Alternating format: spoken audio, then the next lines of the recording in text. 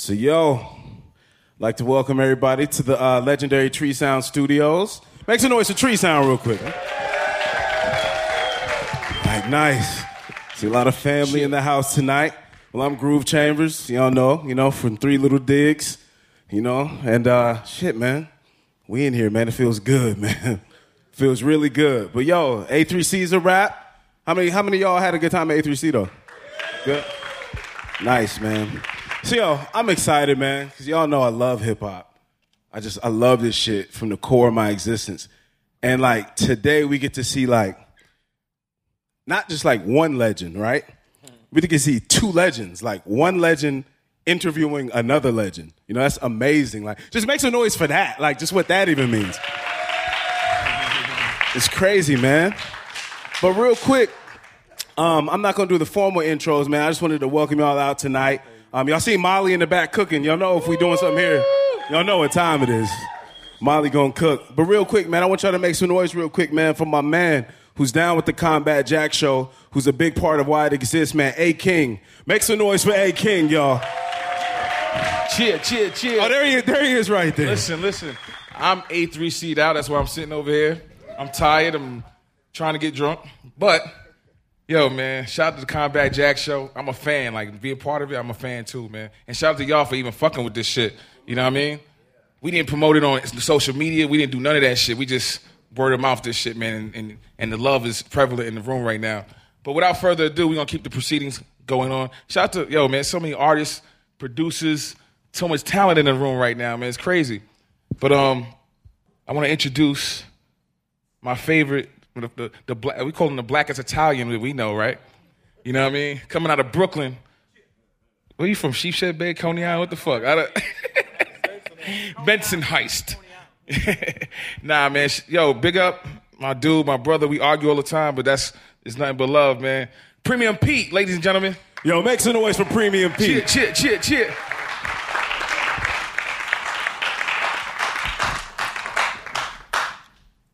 Yeah. And next up, man, this dude is like Groove said, man, he's a legend amongst legends.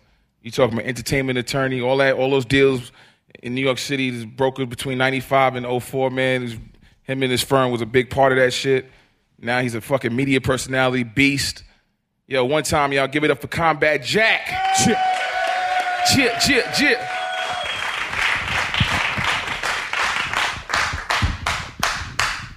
ATL, how y'all feeling out there? Welcome to the Combat Jack Show, thecombatjackshow.com. This is a very special episode. This is not the first time that we're performing this live, but this is the first time that we're performing this live in a different state, in a different city outside of New York City. So I really appreciate the love that you guys are giving us and this opportunity. I want to give a shout out to Tree Sounds. I want to give a shout out to Groove Chambers and Molly Hunter. Last year at A3C, we were guests here. And the minute I walked in here, I was like, we have to do a show out here. I swear to God, last year, not only did we say we had to do a show out here, but I was like, I have to honor this city. This city has been so integral in terms of black culture throughout the United States and throughout the world. And I was like, the first person that came out of my mouth, I swear to God, as Groove Chambers, the first name that came out of my mouth was Jermaine Dupri because of how important he has been and is important to this culture. So this is such an honor to be in Atlanta, to be at A3C, to be at Tree Sounds, and to be interviewing Jermaine Dupri. So without further ado, I'd like to bring to the stage the legendary Jermaine Dupri. Cheer.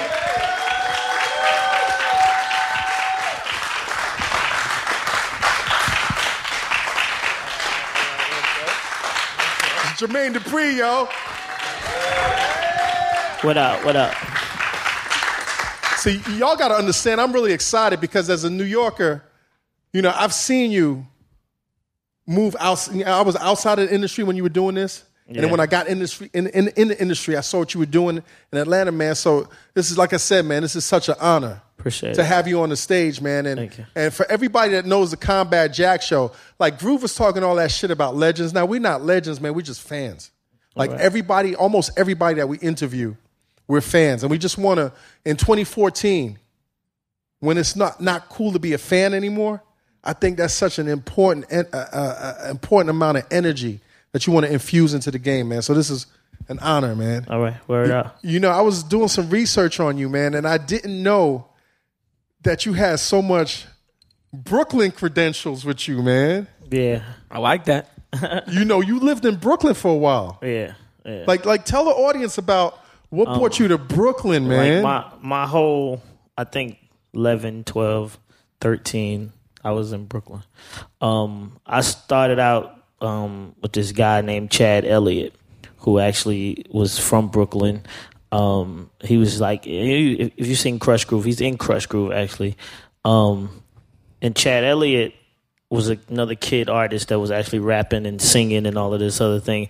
And then the Fat Boys manager, Charles Stetler, was managing him. And he saw me on the Fresh Fest, and he was like, we should make y'all a group.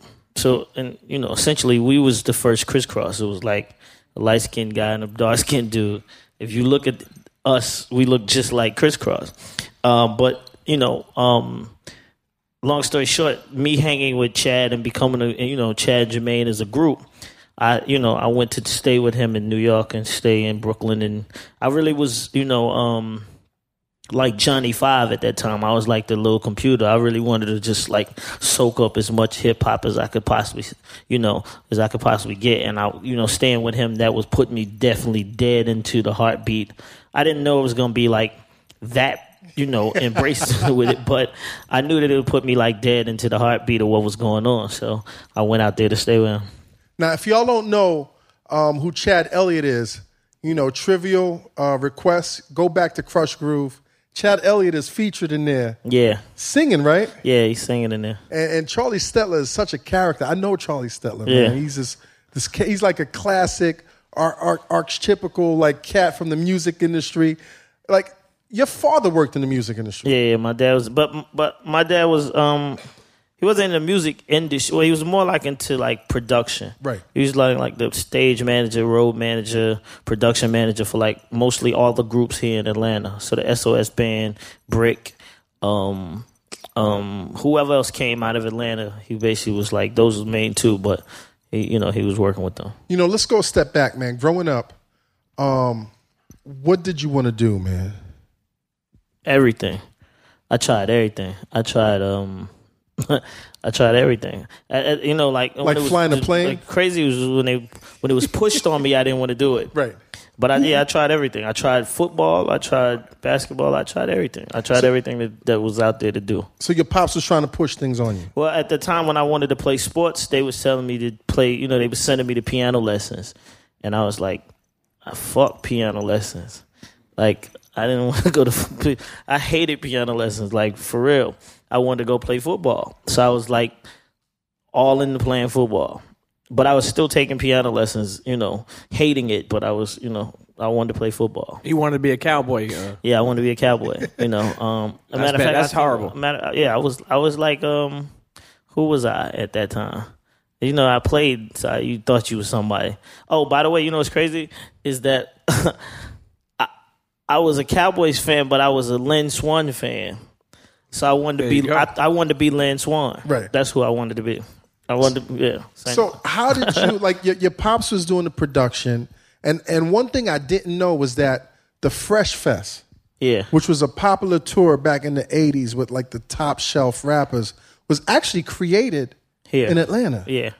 Like who was like the first headliners of like the Fresh Fest? Well, Run DMC always was the headliners of it. A guy named Ricky Walker was the person who created it. He also was the guy, just to give everybody the history story, he's also the guy who created Universal Circus. Universal Circus. Universal. Yeah, that's his thing. He created that too. But yeah, he created the Fresh Fest, and Run DMC was always the headliners. They just put, different other people on there like Curtis Blow, Grandmaster Flash. LL was on there. It became something else, but Run DMC based. It was like the Run DMC tour. So what's crazy is this: in 1984, yeah, you're 12 years old. Yeah, I'm not trying to put your age out there, but you're 12 years old.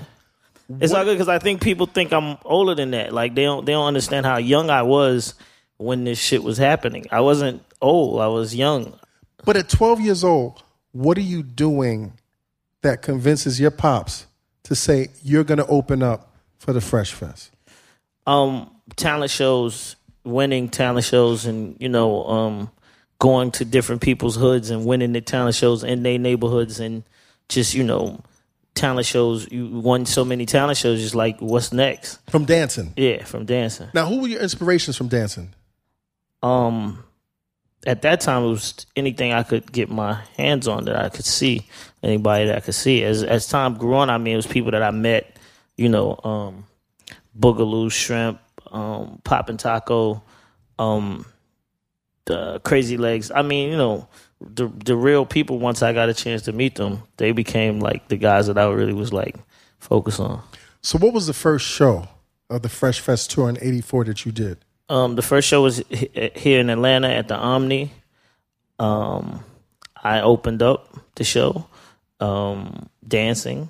This is when, like, you little and you dance. Everybody wants to. They clap. Nobody will boo you if you little when you dance. So my confidence level was like through the roof because there's no way I was gonna get booed. I was nervous though, but when you're small and you dancing and you know a little bit about what you're doing, there's a whole bunch of black people there. It's gonna be all right. Were you breakdancing?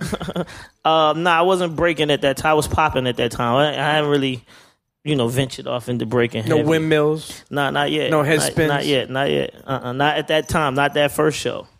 It was still more like Michael Jackson was controlling the world at that time, so it was still kind of Michael Jackson influenced popping. Share with the audience just who you opened up for. I opened up for Houdini, Run DMC, the Dynamic Breakers, the Fat Boys.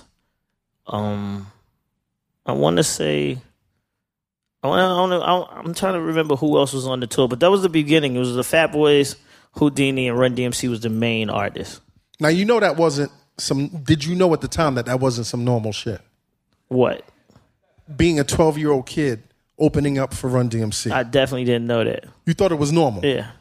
And you didn't feel... Well, it felt very normal here in Atlanta. Right. I mean, this is the funny thing about Atlanta. Atlanta's always had that type of thing where, like, like a guy that got me to rapping, his name is Shadi, right? Shadi actually is the first person that wrote a rap for me, right? I used to follow Shadi around. He used to teach me how to break and all of this. And Shadi actually, when I was following him around, he was actually opening for Run DMC. And it was like, it just seemed like the thing that that's what, so the opening acts is like... natural progression. Yeah, but I mean, the opening acts ain't shit. So, that's how they was treating it. Like, that ain't no space that you want. That's how they was throwing it out there. Like, they would say it to you like, yo, you want to open up for us? And it's almost like a death trap. Like, yeah, I want to open. Go ahead then, nigga. Get out there and do it then. Like, it wasn't never like it wasn't like no shit where you felt like you got a belt or something. It was like, this is the trash spot, right? But only difference was the Fresh Fest was sold out. So when I went on the stage, I was performing for the same amount of people that Run DMC was performing for. So it wasn't like how shows are today. It was a little different, but it felt normal because I had seen other people do it. And then did you actually go on tour with the Fresh Fest? You started doing every city? Yes. Now, what's the conversations, if you can remember, that you're having with your pops? It wasn't with my pops. It was with Ricky because, like, the promoters always want to make sure that they get these shows on time and get these shows out on time, right? At this particular point in time, that's all he was concerned about. He was like, well, Jermaine's little performance actually helped us get the time right. So, what you think about him going on the tour? I'm like, I don't know what that even meant at that time. Like, whatever. I'm going to go. You know what I'm saying? I didn't care about, I had the shit trip, basically. It was basically the shit trip because I was on tour and I was riding on the cruise bus I ain't had no real, I ain't have my own, accommodations. But I was only 12, so it didn't even matter, right? So, right. Yeah. It didn't matter. 12. Yeah. Were you at least getting paid? No, not the first year. Right. The first year I wasn't getting paid. I mean, I got per diem. I think that's what I got per diem. How many dates? Do you remember? I want to say 36 cities. Yeah, something like that. 37 cities, something like that. Yeah. So as this thing starts getting bigger, Yeah. like you're now opening up for artists that are really shaping the culture. Like Yeah. you see, like it was Run DMC and some local act, and then who do you see start coming on? I mean, well, I saw the making of. I saw LL Cool J. I seen him birth. Hold on. You're 12, 13 years old. Yeah. And you watch LL Cool J. Yeah, like I was on stage performing. I seen LL in the audience, and I used to see him in the audience looking at me.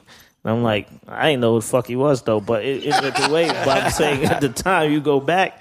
When I go back and think about it, but I seen him. I seen him like because they brought him. He was around all the time. You never really knew who he was. And then Russell introduced him in Philly. This was the spot that they wanted. So the Philly date, the guy with the blue turquoise Kango got to perform, and I'm like, oh, this the dude that's been here, and he performed radio. Who else, man? UTFO was actually UTFO was the birth of UTFO. Do y'all even know these acts? The UTFO was actually Houdini's dancers. I wasn't Houdini's dancers. A lot of people think that I wasn't a Houdini dancer. I had my own show. So, but no. So Houdini's dancers was Dr. Ice and Kango. They was the background dancers for Houdini. On the Fresh Fest, they made Roxanne on the tour. On the tour. Yeah, they made so that you song. saw that getting made. I didn't see them actually make this. So I saw once they put it out. Right. This happened on this tour. They put the song out. It blew up. Then they started performing in the Houdini show. So that was another act, right? I seen Curtis Blow. I seen like when Curtis Blow made "If I Rule the World" and America and all of them songs, 8 Million Stories and all that shit. Which was on his classic album. That was a classic album. Yeah. So I seen that whole thing come to life. And then when Grandmaster Flash and the Furious 5 or whatever, 6, 7 or whatever them is, they got back together. I seen that too. So was Fresh Prince and Jazzy Jeff on that tour as well? Nah, they got on the Raising Hell tour. Okay. Raising Hell was after Fresh Fest. Right. Now, as a 12-year-old, 13-year-old, as a child, one of the benefits of being a child is you're very honest. Yeah. Like in your mind, in terms of your critique, who did you think was going to pop and who did you not think was going to pop at that age? Houdini, I didn't think Houdini was going to blow up. Because Houdini music was completely opposite of everybody else's. They was making music. They was singing, and they songs had chords, and it sounded different. It wasn't like... It didn't sound like, it wasn't hard like Run DMC, and it wasn't extra hip hop like the Fat Boys. And they didn't dress like, Ecstasy wore leather shorts with leather boots and hats. A Zorro hat. Yeah. Yeah, like they ain't look like, they wasn't coming out there look like they had on leather jackets with, what's the weed clips? Yeah, with the fur on them. They had them shits hanging off. Like they ain't look Roach like clips. They ain't look like the other rappers. They ain't had a big chains. No Jordans. No Jordans. Nah. So it's ironic because the group that you didn't think was going to pop the most, you ended up being their dancer. Like, how did that happen? I don't even know. I mean, like I said, when you were a kid, everybody you're everybody's friend. You just hanging out with everybody. Whoever would kick it with me, I was basically, friend with. So, it's interesting because I was just as cool with Run as I was with Houdini, but Run just was Run, and he was just in a whole different place. His mind was just in a whole different space. So me and him never really took me in like you my son or nothing like that. But I had the same relationship with Jam Master Jay that I have with Houdini. I had the same relationship with all of them, basically. I was having the same conversation with Russell the other day, and Russell was like, Jermaine, it seems like I've known you all my life. And I'm like, no, the fuck you ain't, because I ain't old as you. And I just been around. I've been around, but nah, don't kick it like that. But no, but I had I known Russell. I seen the cocaine Russell that y'all will never see. Cocaine Russell was official beast. He was a beast. With the beard, he was doing and his the shit. fisherman hat. Yeah. Russell was so official. For real. Word up. Do you remember any of the conversations or any of the pivotal conversations you're having with these legends that's shaping the culture? Yeah, I remember like it was a thing where at one point Run DMC and Curtis Blow had a beef because Curtis wanted to close the show, right? And he felt like he should close the show because Run was his DJ. Run was his son. Yeah, Run was his son. Son of Curtis Blow. Son of Curtis Blow. And that's who Run was. And Run was Curtis Blow's DJ, and Curtis was actually slinging this information in the backstage one night, and this is what I heard it, I seen it, I seen Run DMC get in a fight with the Grandmaster Flash over the same thing. Like a real crazy fight, and Grandmaster Flash already was going on stage with baseball bats before this what they was going on stage. Was Melly Mel part of that? Was Melly Mel part of that? Yeah, it was all of them. This was like when Larry Love had came out with that song Larry Love. Like they was hot, right? That was their little spot right there. So yeah, I seen so much shit. I seen a lot of stuff that I probably shouldn't have seen, but you probably shouldn't have seen it. But at the same time, man, it's like you can't get that education in school. Yeah, and you'll never get it again. You know what I mean? Like, if you ask anybody in here, how many of y'all seen a real Run DMC concert? You see their hands? Nobody. This is what I'm saying. Like, this is only. I feel sorry for y'all. I feel bad for y'all guys because I really do because it's y'all love something that y'all will never actually really get a chance to see ever again. You know what I mean? Because that what happened at a Run DMC concert doesn't happen in hip hop nowadays. You'll never see it. I mean, that's why I applaud Jay-Z for doing what he's doing with the selling out the stadiums and all that, because he's actually giving you a piece of what Run DMC was doing, but it's still not the same. Like, I was in the Garden one night when Run said, if you came to this motherfucker tonight with Adidas, hold your Adidas up, and everybody took their one sneaker off. The whole crowd, like you can't even imagine this. The whole fucking place, legendary moment, took their shoe off, and everybody held their shoe up. Nowadays, niggas be telling you put your iPhone up. These guys told them put their sneaker, one sneaker, and the whole place had on Adidas. Like that shit.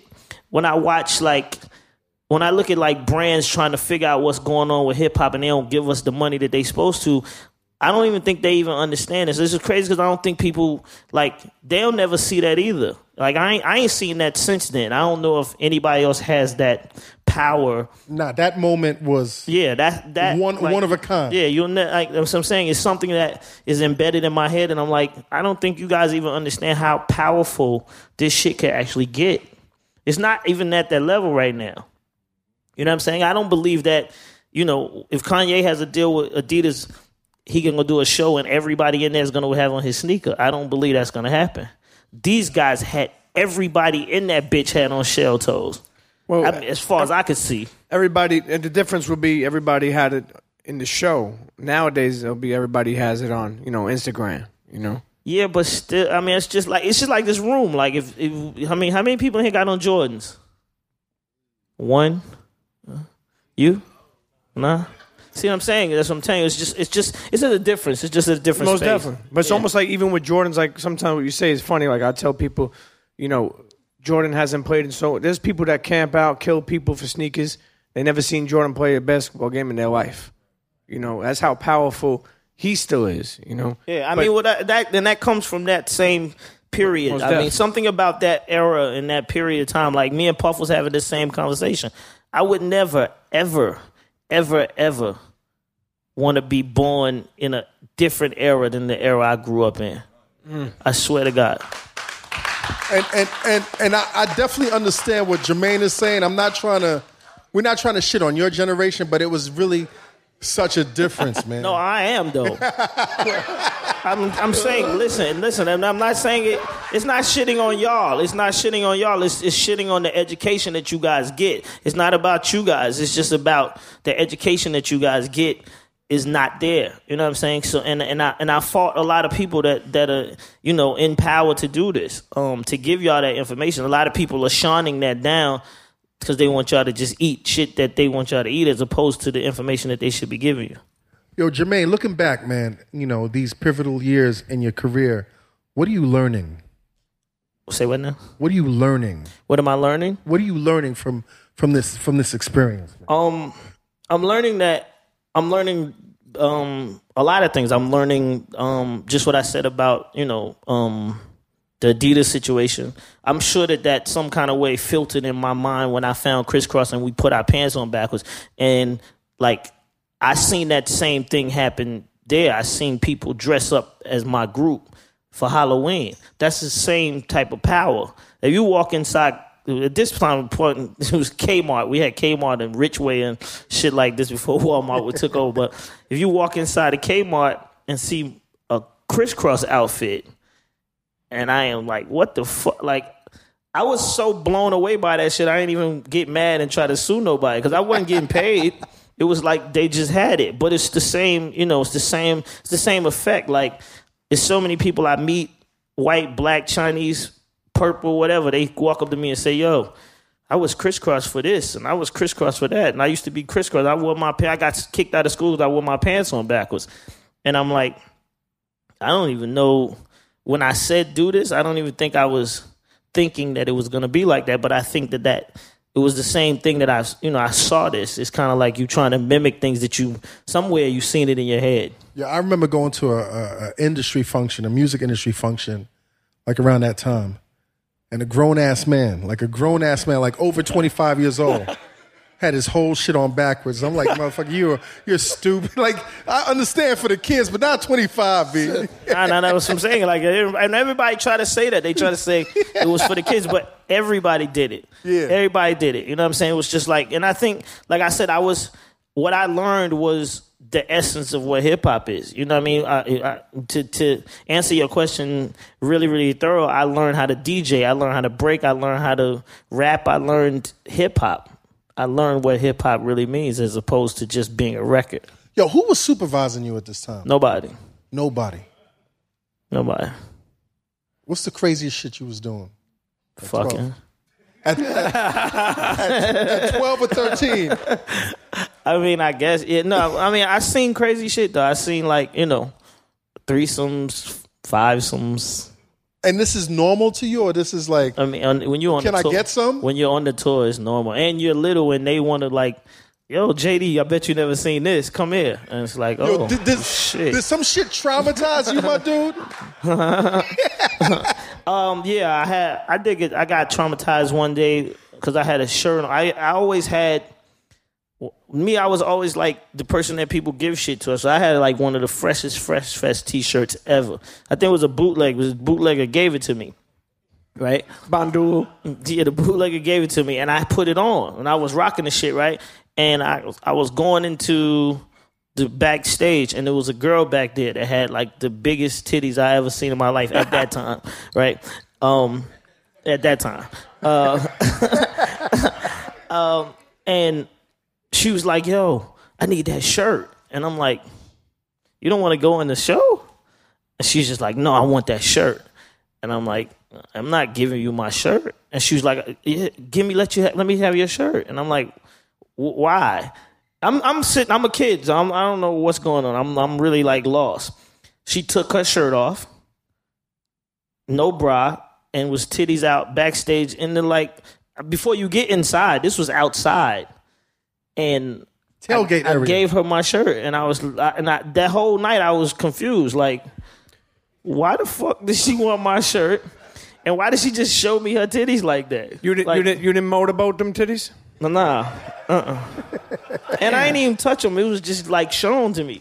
Yo, Combat, the crazy thing is I'm thinking back. When I was 12 years old, I was watching fucking DuckTales. This guy is fucking banging 5 girls.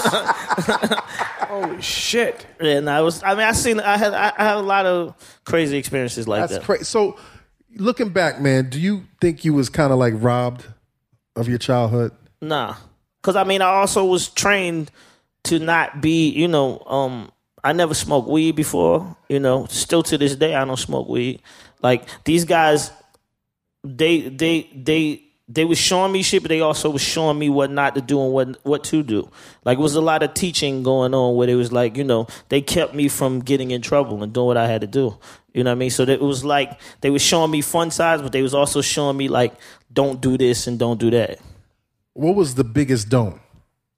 Drugs. It was like, cocaine was big back then. It was huge on that tour too. Yeah, cocaine in the 80s was crazy.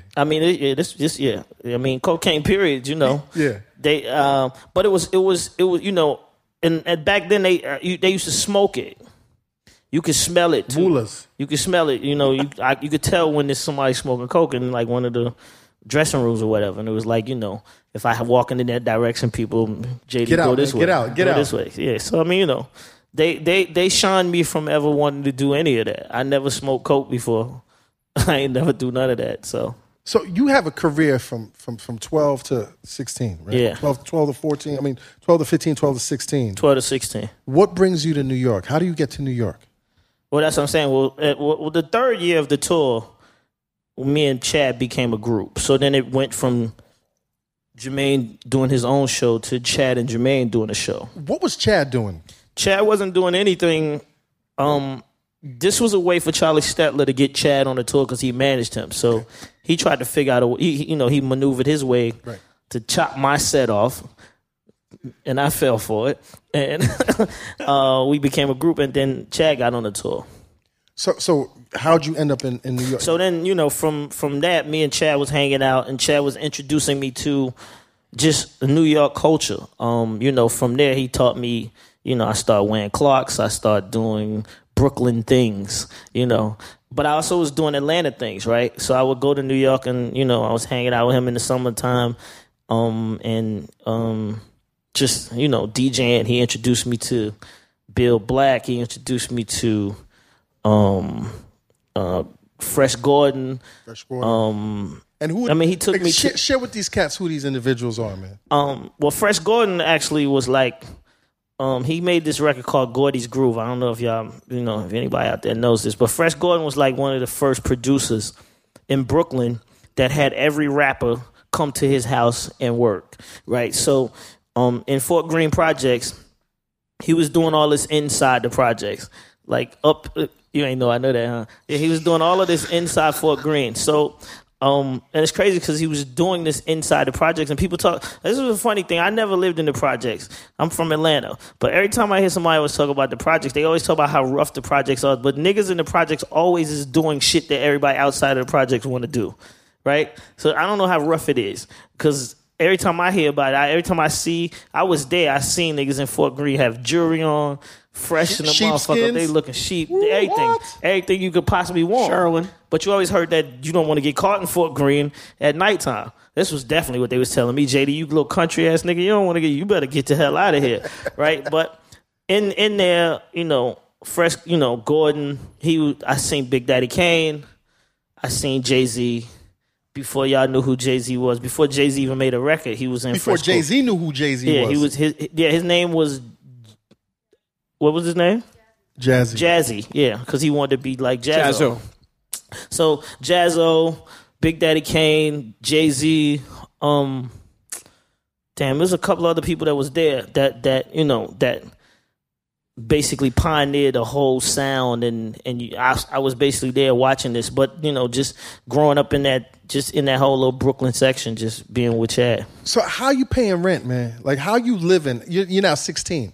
Yeah. 16 living in Brooklyn. Yeah. With Chad Elliott, roommates on Eastern Parkway and Nostrand. Yeah. How? How what? How y'all doing that? Like as far as what? Who's paying the rent? He lived with his mother. No, who's washing the dishes? He lived with his mother. It wasn't like we was, we wasn't living by ourselves. He lived with his mom. Okay. I was just a guest, right? You know what I mean? And I ain't need no money. You know what I'm saying? What was I gonna do? I ain't need no money. Like, and at this particular point in time back then, riding the train was the shit in New York. You know, particularly for somebody that wasn't from New York. Well, no, Chad used to ride the train. Chad used to try. I mean, it just seemed like for me, these guys was like determined to show me something, right? So they'd say, JD, let's go ride the train. Watch this nigga rob this nigga. Like, I'm sitting there watching this shit. And niggas is doing this shit. Like, this is what's going on in New York, right? So you just learn. I mean, I just learned like New York, jumping the turn, don't pay. Turnstile, don't pay. Graffiti. Hanging out in Albee Square. Just everything, like going to record stores that was like right in the front of Albee Square and they playing the music outside. Like, I was just getting a learning. It was just seemed like it was just shit that was for me to learn. See, what's crazy is, you know, you have a whole generation or maybe 2 generations of cats from New York City that don't even know what the fuck Albee Square Mall is. And here you are from ATL, like just kicking it in Albee Square Mall. I'm a hip hop fanatic, right. So I was chasing anything that was leading to whatever said hip hop. Like, I wanted to go where they buying their jewelry at, where they making the jewelry at, who got all the jewelry, where they getting the gold fronts at. Albee Square Mall. Did anybody ever test you? Because New York, you had to be tested. Yeah, I got chased by the Transformers. I got chased by the Decepticons. Both of them. At different times. Yeah. You ever got caught? Nah, fuck nah. Because I knew what I hear when I'm saying. What did you have on that they was chasing, man? Polo. Because that's what we do out here in Atlanta. Like, polos, that's our shit. You know, I think that's what we do in Brooklyn too. Yeah, the Decepticons was all Brooklyn, right? Yeah. Yeah, so, it was all polo. So, Decepticons, I heard them one night. Matter of fact, they got after me and Kriss Kross later on in life. Like, Kriss Kross, I took them when it was in New York. We was in Manhattan, and they wanted to go down 42nd Street and see. And I'm like, okay, let's go. The old 42nd Street. The Deuce. So we went out there. They was Kriss Kross, by the way. We ain't know no better. We ain't had no security or nothing. We just was going out being like tourists. And we walking down the Deuce. People, you know, taking pictures, doing the interview. It was cool. It was a lot though. But then at one point we bust this left, and I heard behind me somebody said transform, and I'm like. Flashback. You said, I'm like, I remember what that shit mean. Like, and I just started telling them like, yo, gotta walk. Let's go. Don't even look back. Just keep walking. Just walk faster and faster and faster. They was like, what's wrong? And I said, you keep hearing that and they kept saying it. Like, it kept getting louder and louder. I'm like, yo, they getting ready to fuck us up. We gotta go. And we got away, but they was on our ass. Now, you know, what's beautiful about... well, that's a great pause. Damn. Now, what's I slipped on that one. What's beautiful about your journey, man, is like you're soaking it all up, man. You're soaking up the dancing, you're soaking up the DJ, but you also got to hang out with the legendary Say Adams, the graffiti art writer. Yeah. And you started doing graffiti with... Well, Say, what's crazy is me and Say got cool on the Fresh Fest. And Say was like, yo, you from Atlanta? I don't know nothing about Atlanta. I'm from New York. I want to go there. So I brought Say. Say came to Atlanta, and I did the same thing to him that Chad did to me in New York. Okay. So Say came and stayed here in Atlanta with my mother in my house and all that, and was like, you know, trying to tell me, JD, don't be a graffiti artist. And I was like, nah, teach me how to write. So then he started teaching me how to write. So then I was like, you know, let's go hit Martyr. I'm like, yo, let's go bomb the train. He's Martyr. Like, yo, you fucking crazy. They don't do that in Atlanta. I'm like, let's do it. Like, I really wanted, I'm telling you, I'm a hip hop junkie. So I started really becoming a graffiti artist. I stopped doing everything that I was doing, dancing and everything, and became a full-fledged graffiti artist. What was your name? Huh? What was your... My tag is Jermaine. It just looked crazy because it's so long. Were you racking paint? Were you racking paint at the time? Yeah. Cryon, Rust-Oleum? I was into all that shit. And I was like, I had got really, really good. My parents put me in art school, so then I went to, you know... Pearl paint? Huh? You ever hit Pearl paint in the city? No. What is that? Pearl paint was the official place where all the graffiti writers went. That's where they stole the stuff from? They had all the fat caps, they had the design got the fat caps. I remember, yeah. So, I mean, like I said, I had my own little book that I was to walk around and just do all these little, you know... traces and all his outlines all day. if y'all don't know, Say Adams is one of the seminal graffiti artists who went on to become a graphic designer. One of his most legendary designs is the Run DMC logo. So this is the legacy that we're talking about. Yeah. So I mean, I met damn near every graffiti artist. I met K Slay. You met K Slay back in the day? I don't remember meeting K Slay, but I'm sure I did. I don't remember. I mean, still to this day, I don't remember meeting him back then. So how do you shift, man? What brings you from dancing and graffiti to I don't want to skip over the DJing part, but what brings you into the whole production world? Well, the production part came from just watching. Like I said, I'm a fanatic and fan. I just was into everything that was going on in hip hop. When Houdini met these two girls, I guess they met them here in Atlanta, and they took the girls on the tour. So then the girls was on the tour with me and them, and they was going from every city to city. And if you a girl on the tour, you ain't got no shows, you ain't got really nothing to do. You just got to hang out, right? So for the most part, me and those girls started hanging out. And we started talking, and the guys was like, yo, he's from Atlanta too. And he was like, where you from? Blah, blah, blah, blah. And then I found out, we all lived in College Park, and it was like, oh, damn, that's cool. That's what's up. So then we came back home, and they told him, like, yo, this is my little brother. Y'all should take care of him, take him out, blah, blah, blah, blah. I'm like, yeah. Yeah, I should. I ain't got no car and shit. Come get me, all this. So the girls, they taking care of you. Yeah, they was fly. They was spending their money that they was getting from them, and it was all good. So you had. So yeah, we was going out there taking recycling Houdini's money. Yeah, okay, yeah. So they'll take me out, get me food, this, that, and the third. We kick it. We wasn't partying. We was just kicking it. And then something at some point snapped in my head, like, you should make a group. I don't know what told me to do this, but at that point, I ain't had no drum machine. I ain't had nothing. I ain't had no keyboards, nothing. I just had Herbie Lovebug as my example of what I thought I could possibly do. And I was looking at Herbie saying, okay, well, y'all could do the same thing. Salt and Pepper, let's come up with a girl name for y'all, and we could do the same thing, and I'll be Herbie Lovebug. That's basically exactly what I was saying. Like, I was talking to them like that. I didn't really have like I said, I ain't had no equipment. Everything that I made was mental. In my mind, it was a mental song. And then would rent studio space afterwards, and then so then I came back home, told my dad that I needed, I want to go in the studio. He didn't really know what I was talking about either, because he wasn't in my life for working at that point like this. So it was like, he hooked me up with the drummer from Brick. The Brick was the group that he worked with. The guy, Eddie Irons, had a studio. It's called 2560. I think the studio's still here. It's on the west side.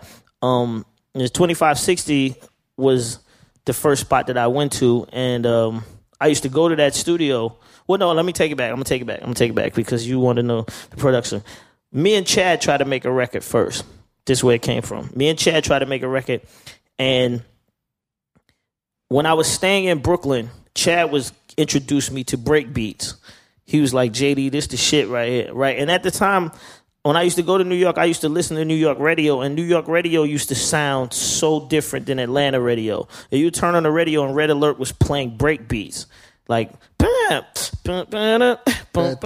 all the way, like for like 20 minutes. This is no songs. I'm like, what the fuck is he playing? Where's these records coming? What was being played in Atlanta at the time? Huh? What was being played in Atlanta at the time?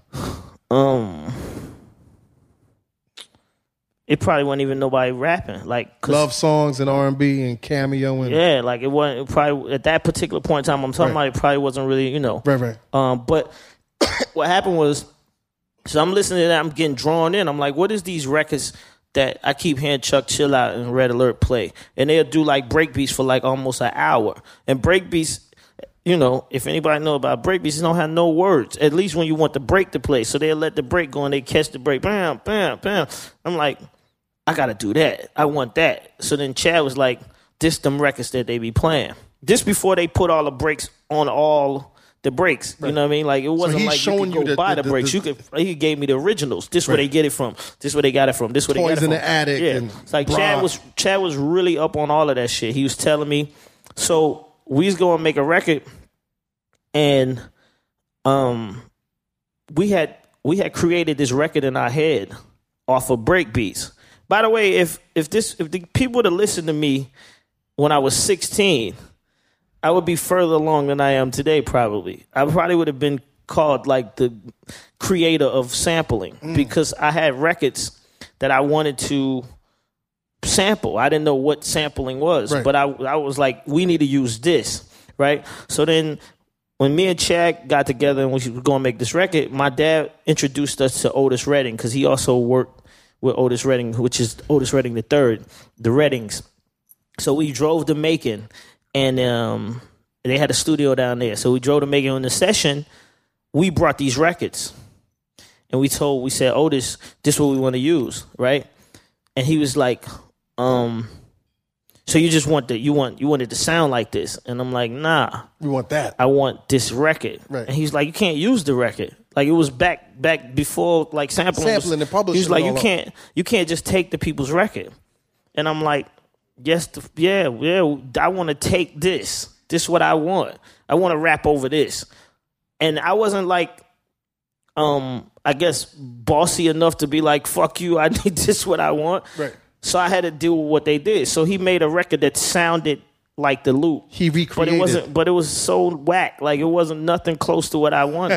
I hope you don't get mad at me right now, Otis. But it wasn't nothing close to it. It wasn't nothing close to what I wanted. And him not doing what I wanted made me become a producer. Okay. Now, one of the things that I don't want to gloss over also is you mentioned Herbie Lovebug. Yeah. Which is like one of like the first super producers. Yeah. Like you were in that camp or you witnessed? No. Me, crazy story. Like it's crazy because so Herbie got a brother named Stevio, right? Since I dance, I be battling niggas, right? One night I battled this nigga named Stevio. I don't know why I battled him, but it just happened. We battled. The battle was dope. We both, dapped each other up and was like, let's keep in contact. I kept in contact with him. Come to find out that's Herbie Lovebug brother. So then, remotely I was looking at they circle. I was talking to Stevie and hanging out with him. He was taking me places, this, that, and the third.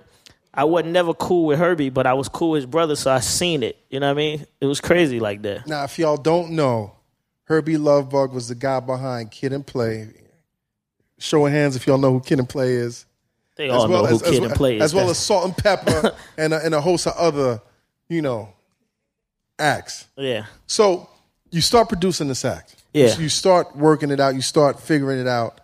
And then you end up getting a deal. No, I don't figure it out. Okay. I don't figure out. What I figured out was that I'm not going to let the next person tell me we're not going to sample. Right. So then fast forward to in the studio with Silk Times Leather. So I go in the studio with Eddie Irons, right?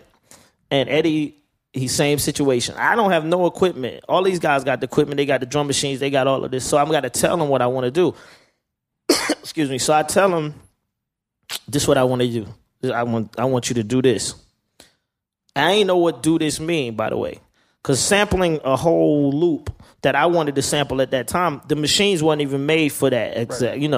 The SP12 was like not even out yet, right? This was like Lindrum days and a Synclavier and shit like that, like an emulator. That was the biggest sampler that they had. It was called an emulator too. It wasn't even sampling like so. Emulator. Yeah, emulator. So I'm telling him I want this beat. He giving me the same shit that Otis gave me. And I'm like, man, it must be because I'm young that these niggas not listening to me. Like I'm really getting frustrated because nobody, if I tell them what I want to do, nobody wants to do what I'm saying. You had a big ego. No, it wasn't an ego. It was more like literally if you give me this water and I say, no, I want Ciroc. You want Ciroc. I want Ciroc. It's just what it was. So I wanted to sample this beat, and they couldn't really get in their mind what I was trying to get to. And they weren't from your world. Huh? They didn't see the things that you saw. Yeah, but and that's one of the lessons I started learning about people not moving around and being in different cities and hearing things because they didn't hear what was going on in New York with Red Alert and Chuck Chill Out. So their minds wasn't even close to what I was talking about. Like one of them lived in Macon and the other one lived here in Atlanta, and they, none of that shit was happening here. What I heard on the radio was what I was trying to rap over, right? And this was before, like way before anybody had started doing it. But still, once again, he didn't get it either. So we made a whole album of shit that I really didn't like. Because that wasn't what I wanted to do. And that point right there, what's crazy is we got a deal. I got these girls a deal. On that album? On music that I didn't like. I got them a deal. We still got them a deal. I got a little bit, I think I got $15,000 with that. At 16? At 16, okay. 17, whatever, 16 or 17. I took that $15,000 and I went straight to Rhythm City. And I bought everything I could possibly buy for $15,000, right? From that point on, I ain't never looked back. I was a producer at that point. Now was that the birth of So Death? Well, Silk Times Leather was the birth of So Death. Yeah. What's the science behind that name, man? What's the science behind So Death? Well, everything was deaf. I grew up in the deaf era. Everybody was deaf. And LL was bigger and deafer. Def Jam was here. It was so many deafs, and I was just like, shit, I'm deaf too. Wait, I'm so deaf. I'm so much deafer than you. And that's how it came up. I said that. I'm so much deafer than you. And that's all like fucked up English, but I took the much off and just made it so deaf. You're 17 years old. You got a production company. Yeah. I don't have a production company. I just got a group that I signed. You got a group. Yeah. And now you're really in the music industry. No, not really. How not? Because, they didn't work. The group didn't work. Right. We got videos and we put music out, but it didn't pop off. Excuse me. It didn't pop off. So it was like, you're not in the music business. You just like, you got to, You fucking around. You think you in it. Right. But you're not really in it. Video was on TV, MTV every once in a while. And that's not in the industry. You got a video on MTV. Yeah. It's not. You're not in the industry when you got a video on every once in a while, and you're not in the industry when you got to ask the DJ to play your record. You're not in the industry. You're just around. You're on the outside of that shit, still looking in, right? So that's how we was. But it was enough. It was enough to garnish a story, right? So as I got older, I think I was like 17. Yeah, I had to be 17. It garnished this story about female rap in Jet or Ebony or one of these magazines. Essence, one of those three. Right? And they talked about Silk Times Leather. They didn't talk about me, they talked about Silk Times Leather. So one day, in the midst of this whole thing, I went to the mall, which was Greenbrier. And I'll go to the mall and I'm hanging out with one of the girls from the group. And I see these two little kids in there, and I see people actually paying attention to these kids like I never seen nobody do ever. And I'm like, okay, I'm from Atlanta. We go to the mall. That's what we do. We go to Lenny Square and we stand at the food court, and this is what we do. But I never seen nobody pay attention to two people that I don't know like the way they was paying attention to these that weren't guys. Doing anything? They weren't doing nothing. Right?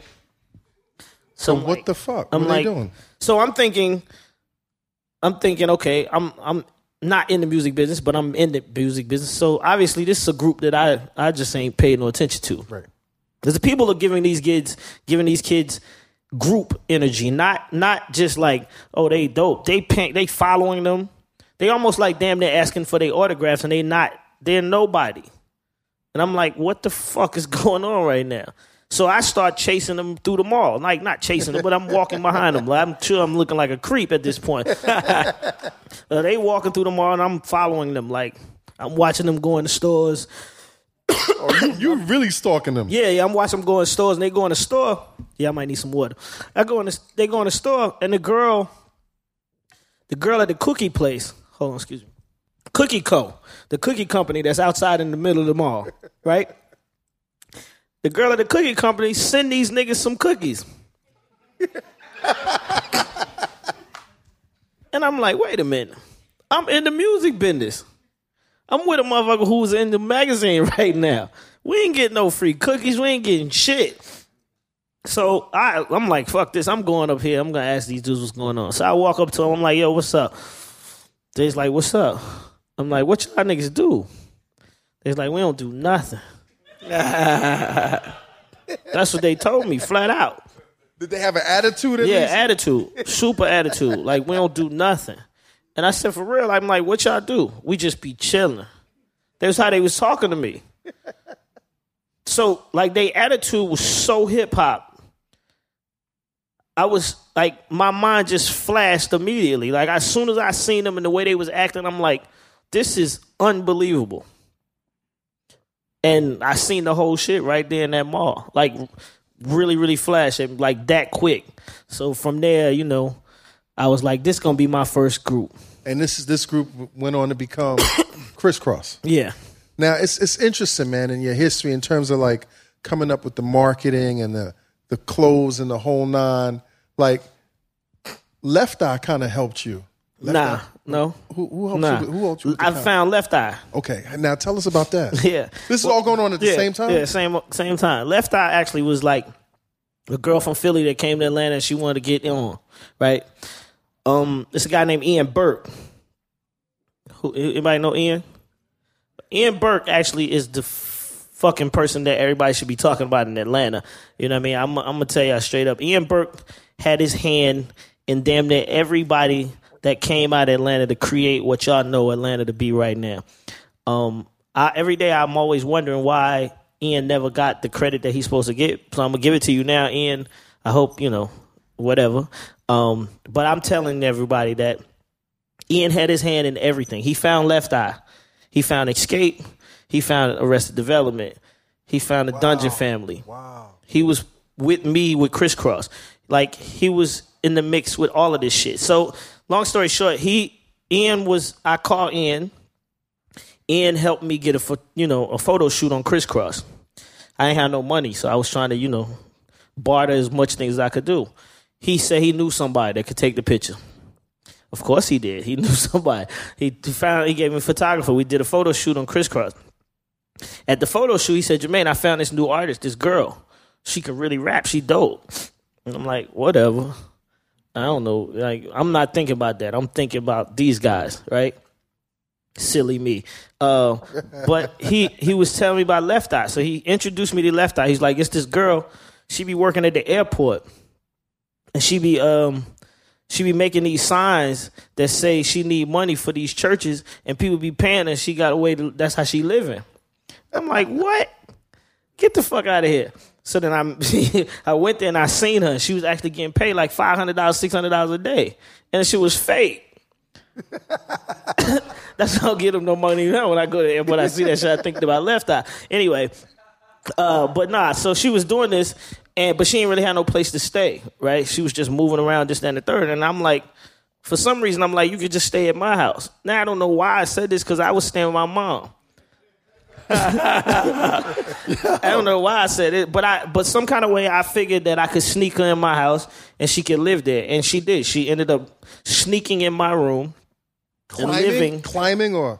Huh? She was climbing up in the window? No. You know what I mean? Because my room was actively like a studio. Right. Like a studio. Not a studio, like a studio. I had a little 4-track, but it wasn't. So you had a lot of traffic. But my mom would let the traffic come in. Right. When people left, I don't know if she knew. When she had jobs, so she had to go to work and all this. So Left Eye was actually in there. We was acting like, we was recording, I guess, and she just stayed. So in your closet, in my closet, and this was pre TLC. It wasn't no TLC. It was just Left Eye. Then Ian found T-Boz, and then he was like, you know what? We need to put T-Boz with her. And then I was like, that sound dope. And then he's like, JD, you need to make a song. So I started writing songs for this girl group that we didn't know the name. It was called Second Nature or something like that. The way I sing my songs that y'all guys have never heard and you will never fucking hear is the reason why T-Boz sounds the way she sounds today. Basically. So she was trying to mimic me. So that's why her voice is low, and she sings like this. So before we get to that part, this is going on, and you're focused on this group. This group is not called Kriss Kross yet. They're called C Connection. C Connection. Yeah. Because they're Chris's. Yeah, both named Chris. And how do you get... Oh, and there was a third Chris, too. We had a DJ. His name was Chris, too, so it was 3 Chris's. What happened to the third Chris? He just couldn't take it. Like, he wasn't cut from their cloth. Yeah. So how do you get to Kriss Kross and the clothes and the whole nine? So, Kriss Kross, we started recording these songs. Like, we had a song called The Girl Is Mine that was them arguing over Left Eye, right? That was one of the records. She was in the song. Huh? Was she in the song? Yeah, she was in the song. This is crazy, man. And I sampled Michael Jackson. I was just doing wild shit in my house trying to just, like, make records. Then I made this record. One day, Chris Smith came. I picked him up from school, right?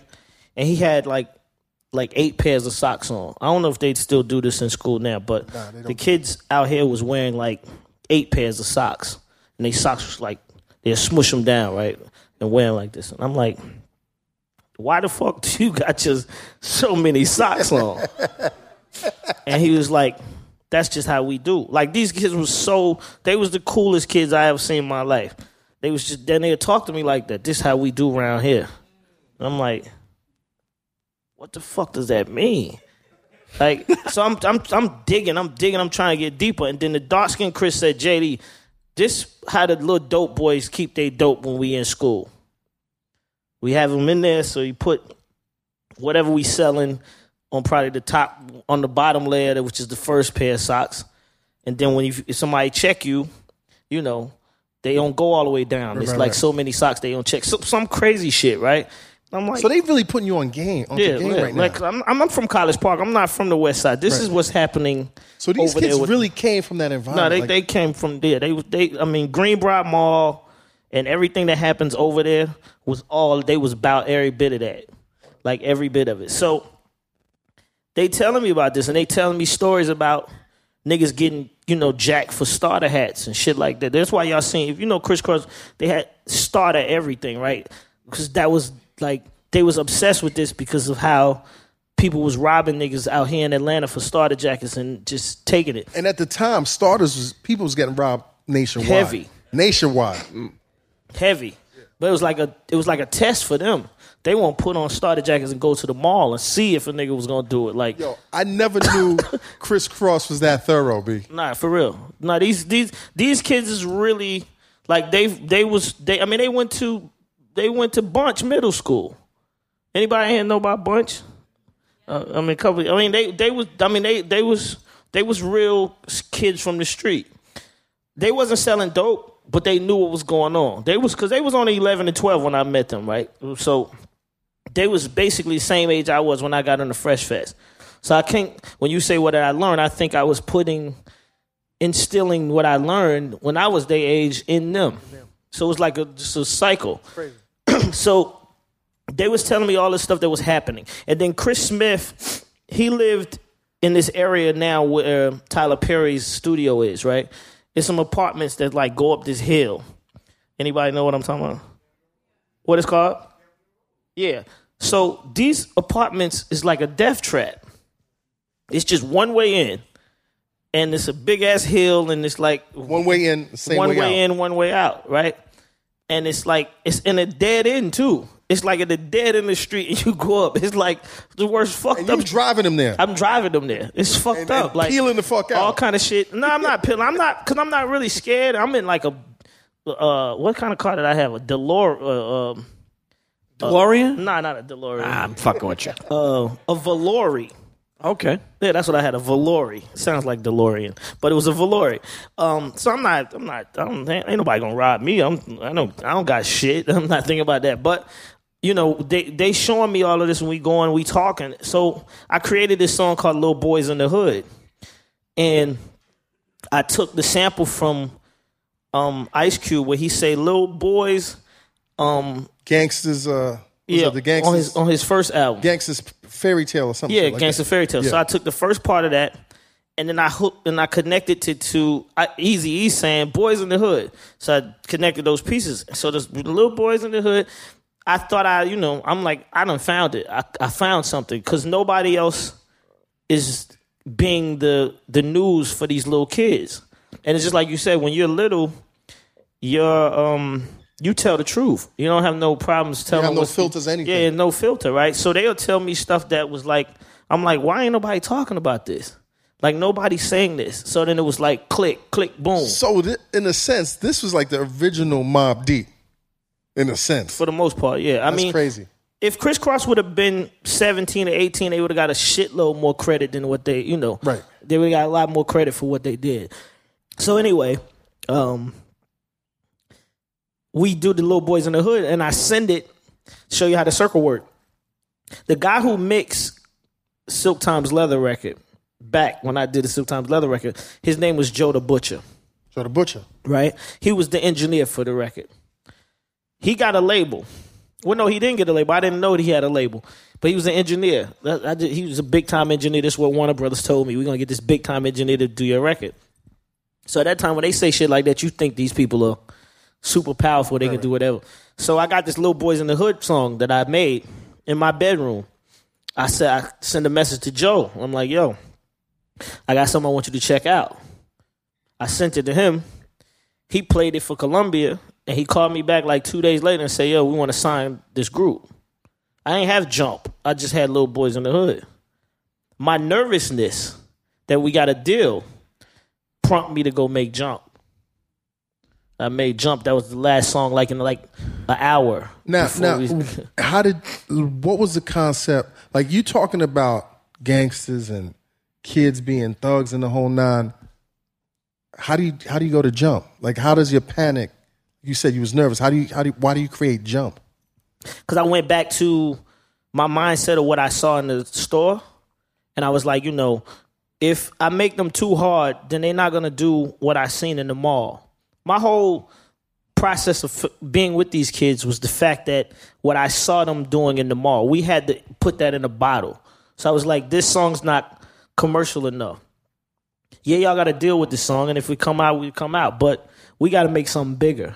You knew you had to have something commercial. Yeah, I knew I had to make something bigger. Right. Now, going back to my earlier question, the clothes. How did it... Okay, so once we got Jump, we wrote Jump, I knew I had that song. I said, that was it. But I was going out with them every day. And the effect that they had inside Greenbrier wasn't the same effect that they had in Shannon Mall and Lenox. So I'm like, something ain't right. Like, you maybe wanted to have the same effect. I'm like, these niggas probably tricked me. Because ain't nobody acting the same now. This feel like I was tricked. Like, somebody made me look at you because of this. And they was like, nah. I actually told them this. I wasn't thinking this. I'm telling them, like, y'all ain't got the same effect on the girls. They hated that when I said that shit, too. So they was like, well, let's do something. So Left Eye was there trying all kind of crazy shit. Condoms on the eye. Just all kind of she would do anything. Did she try to get y'all to wear the condoms? Nah. Get them to wear the she condoms? tried to get them, put them on. We wore the condoms on our pants and shit like that. She was doing any crazy things, right? And then ABC wore their pants inside out. And BBD was out at this time too. So it was just like the inspiration of try to do something. Try to do something else. Try to do something. So then we was wearing our jumpers already 100 sizes too big, right? It's these bow jumpers, right? You put them on. They was like, I think Chris had a 40 on. Word up. The shit was so big. You could turn around inside the jumper without even flipping that shit around. So you could have put both of them in there. Yeah, I mean, the shit was huge, Pause. right? Pause. So, pause. That sounded crazy. So he had his jumper on. Nobody else had jumpers on this one day. And I was like, let's go to Lenox. And they was like, yeah, let's go. But we was going to Lenox, and we ain't had no money. We just go to the mall and walk around, see girls, blah, blah, blah. Before we got out the house, I said, yo, turn your jumper around. He's like, why? And I was like, I don't know. Just flip. I'm like, just flip that shit around. Let's see what it looked like. He flipped it around. It wasn't no problem. It didn't feel awkward because it was so big. We went to the mall. Soon as he hit the mall, the same reaction I seen in Greenbrier, I seen at Lennox Square. And I was like, what the fuck just happened? I didn't know. Literally, I'm like, I can't believe that people are acting like this. These are people walking up to him like, yo, where did you get this from? I'm like, where did he get it? It was the same shit you got on. Like, they was acting complete. I'm telling you, I'm sitting here like, I don't know what the fuck is going on right now. But I know that everybody, white, black, everybody, kids, grown-ups, they was wilding out because he had his jump on backwards. The record wasn't even out yet. Their record wasn't even out. Nobody knew them as nothing but kids with their clothes on backwards. One person. I seen that shit. I came back home. I said, listen, that's it. Y'all gonna wear y'all shit backwards. And when we come out, that's how we coming out. Kriss Kross. That was the name of the name? Kriss Kross. That's crazy, man. That's it. That's crazy. So the group comes out.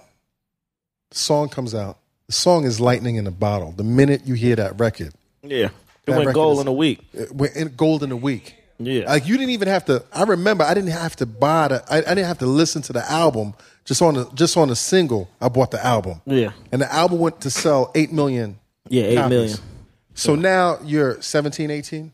I'm 19. You're 19. Yeah. You have Kriss Kross signed to you. Yeah. And you have 8 million records. Yeah. Now how's the industry treating you? I'm still the same because I'm the youngest producer to have a number one record at that particular point. So nothing changed. Nothing, because they don't believe that I know what the fuck I'm talking about, and I don't either really.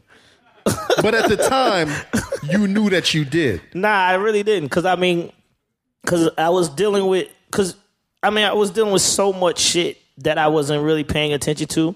At that same particular time when Kriss Kross sold those records, I watched a group that was built in my house go sign with LaFace. TLC. Yeah. What happened? I was ignoring them. Right. I was not knowing what I was doing. That's basically what I'm saying. Like, I was so into Kriss Kross, and I had such a connection with the guys that I was basically ignoring the girls, and they felt that. And Left Eye even called me. Like, if you look at that movie that they made, you know that day when they got on the phone and they made that phone call, that's basically supposed to be talking to me. You know what I mean? They cut me out of the movie, but she basically called me and was like, "Yo, we got a meeting with Pebbletone, and Pebbles wants to sign us." And I had the opportunity at that point to be like, "Nah, fuck that, I got y'all," but I didn't because I ain't had no label. I didn't have So Def. So you just let them go. Yeah, I didn't have no outlet, and I didn't want to be like a dick that would hold these girls from doing what they got to do because they was telling me that they was getting a deal.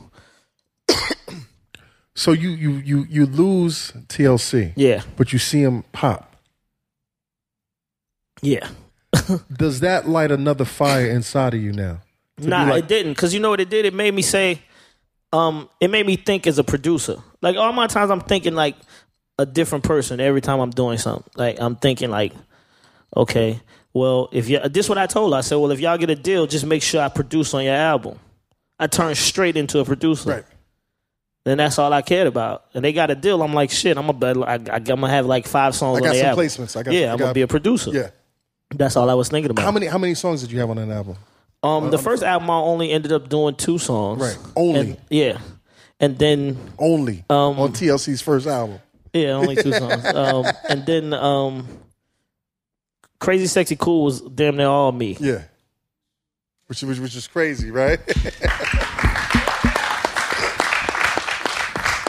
So, Kriss Kross now leads you to, how do you find Bow Wow? Because Bow Wow's your next artist, right? No. Bow Wow's way away from them. You know. So educate us, man. So Kriss Kross is on tour. I'm out there hanging with them. I'm on tour, but I'm also at home trying to produce.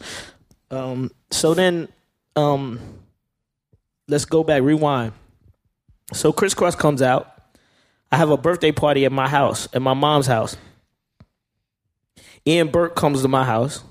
And he brings this girl group with him, right? And I don't know what's going on with the girl group. The girl group, he makes them sing Happy Birthday to me, just out of nowhere. They just start singing, just like if somebody just starts singing in here. And I'm like, what the fuck? And they singing, they sound incredible. And everybody's like, oh, shit, Happy Birthday. And I'm like, who are y'all? And it's like, we Escape. And I'm like, oh. I'm like, okay, I'm gonna do something with y'all. I told him this. I said I'm gonna do something with them. Ian, I'm gonna do something with this girl group. He's like, okay, whatever. Like, I ain't had no label, so nobody didn't think I was for real. Fast forward like a month after that, I got a label deal.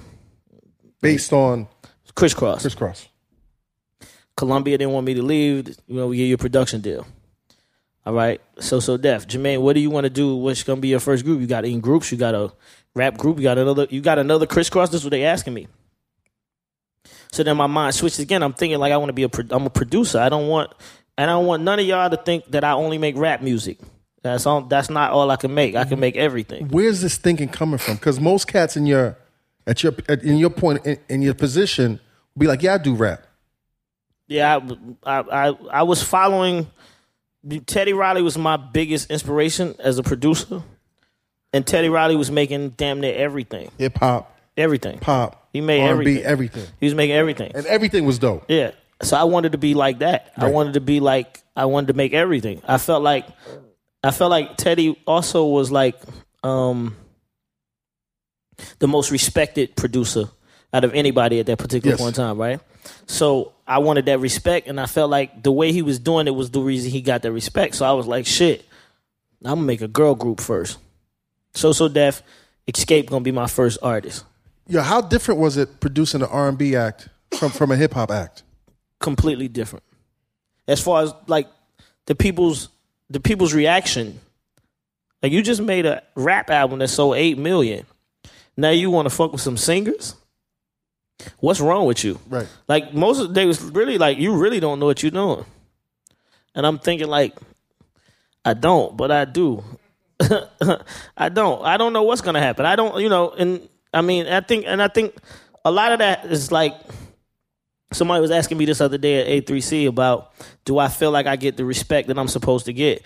And I think that the reason I don't get what everybody else thinks everybody else gets as far as credit is because every time I start doing something, I swing it to the left and throw y'all the fuck off, right? And make people, they don't even know, you can't, most of the time that stuff, people concentrate on the same thing. It's over and over and over again, the same thing, right? Me, once I get hot with something, I go to something completely different. Is this intentional or is this just your nature? I think it's both. Right. Intentionally, because I'm testing myself to see if I'm built like that, because I believe I am, right? But then I think also then the nature of it is just like, I think that's the God gift that he gave me. Just I was built to do more than what people believe I'm supposed to do. You produce this album, this Escape album. Yeah. Place it on Rough House Columbia, right? Is it on Columbia? No, it's So Def. So Def. And who's distributing it at the time? Columbia. Columbia. What does that record do? #1 in 2 weeks, and then like the first single, Just Kicking, goes #1 in 2 weeks, and then the album goes platinum. This success that you're having, is this normal for you? Like, is this normal, or do you think you're lucky, or like you think you're a fraud? Because some people, when they're having all this luck, they're like, yo, when is this shit gonna run out? Well, in the midst of this story, right? So in the midst of this story, I was mixing my record. So LA and Babyface moved to Atlanta. Kriss Kross is Hot as Fire. I'm working on TLC with them. And I'm recording something. I think I'm doing something at TLC, but Kriss Kross was #1 still. And Babyface comes to the studio. And I'm like, You're a Babyface fan? Not really a Babyface fan. I know who he is. Right. And I feel like he's one of the most prolific writers of my time, period. He comes to the studio, and I'm walking, I guess he's leaving, I'm walking in. And he's like, hey, I'm like, what's up? I'm real arrogant, though. I'm super arrogant. I'm like, I'm the shit. We, right. Kriss Kross, we popping. But you are the shit. I mean, not really. Okay. And he let me know. Straight up, he let me know this before Escape came out, and I think this is where the intentional part came from. He was like, that little record y'all got is dope. He said little record. Yeah, straight up. He said, that little record y'all got, I see it's doing good out here. And I'm thinking like, little, nigga, you got me fucked up. Like, little, this shit is big. And he was like, as a producer, it don't mean shit if you do it once.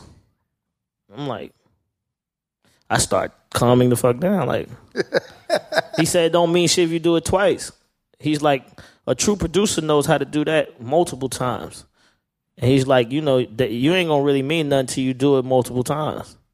And he said that to me, and I was like, I kind of like, yeah, whatever. And I went on into the room. This was our conversation, me and Babyface. And I sat in that studio that whole night, and I thought about what he was saying.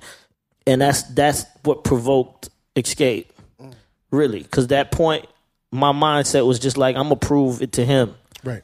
Over anybody, that I was built to do more than just what they think I'm supposed to do. Escape was personal. It was personal. I guess so, yeah. I wrote every song on that album. How do you jump into songwriting? Because songwriting is not something that comes natural. To me, it is. It's like rapping. It's the same thing. What were you writing before? Raps.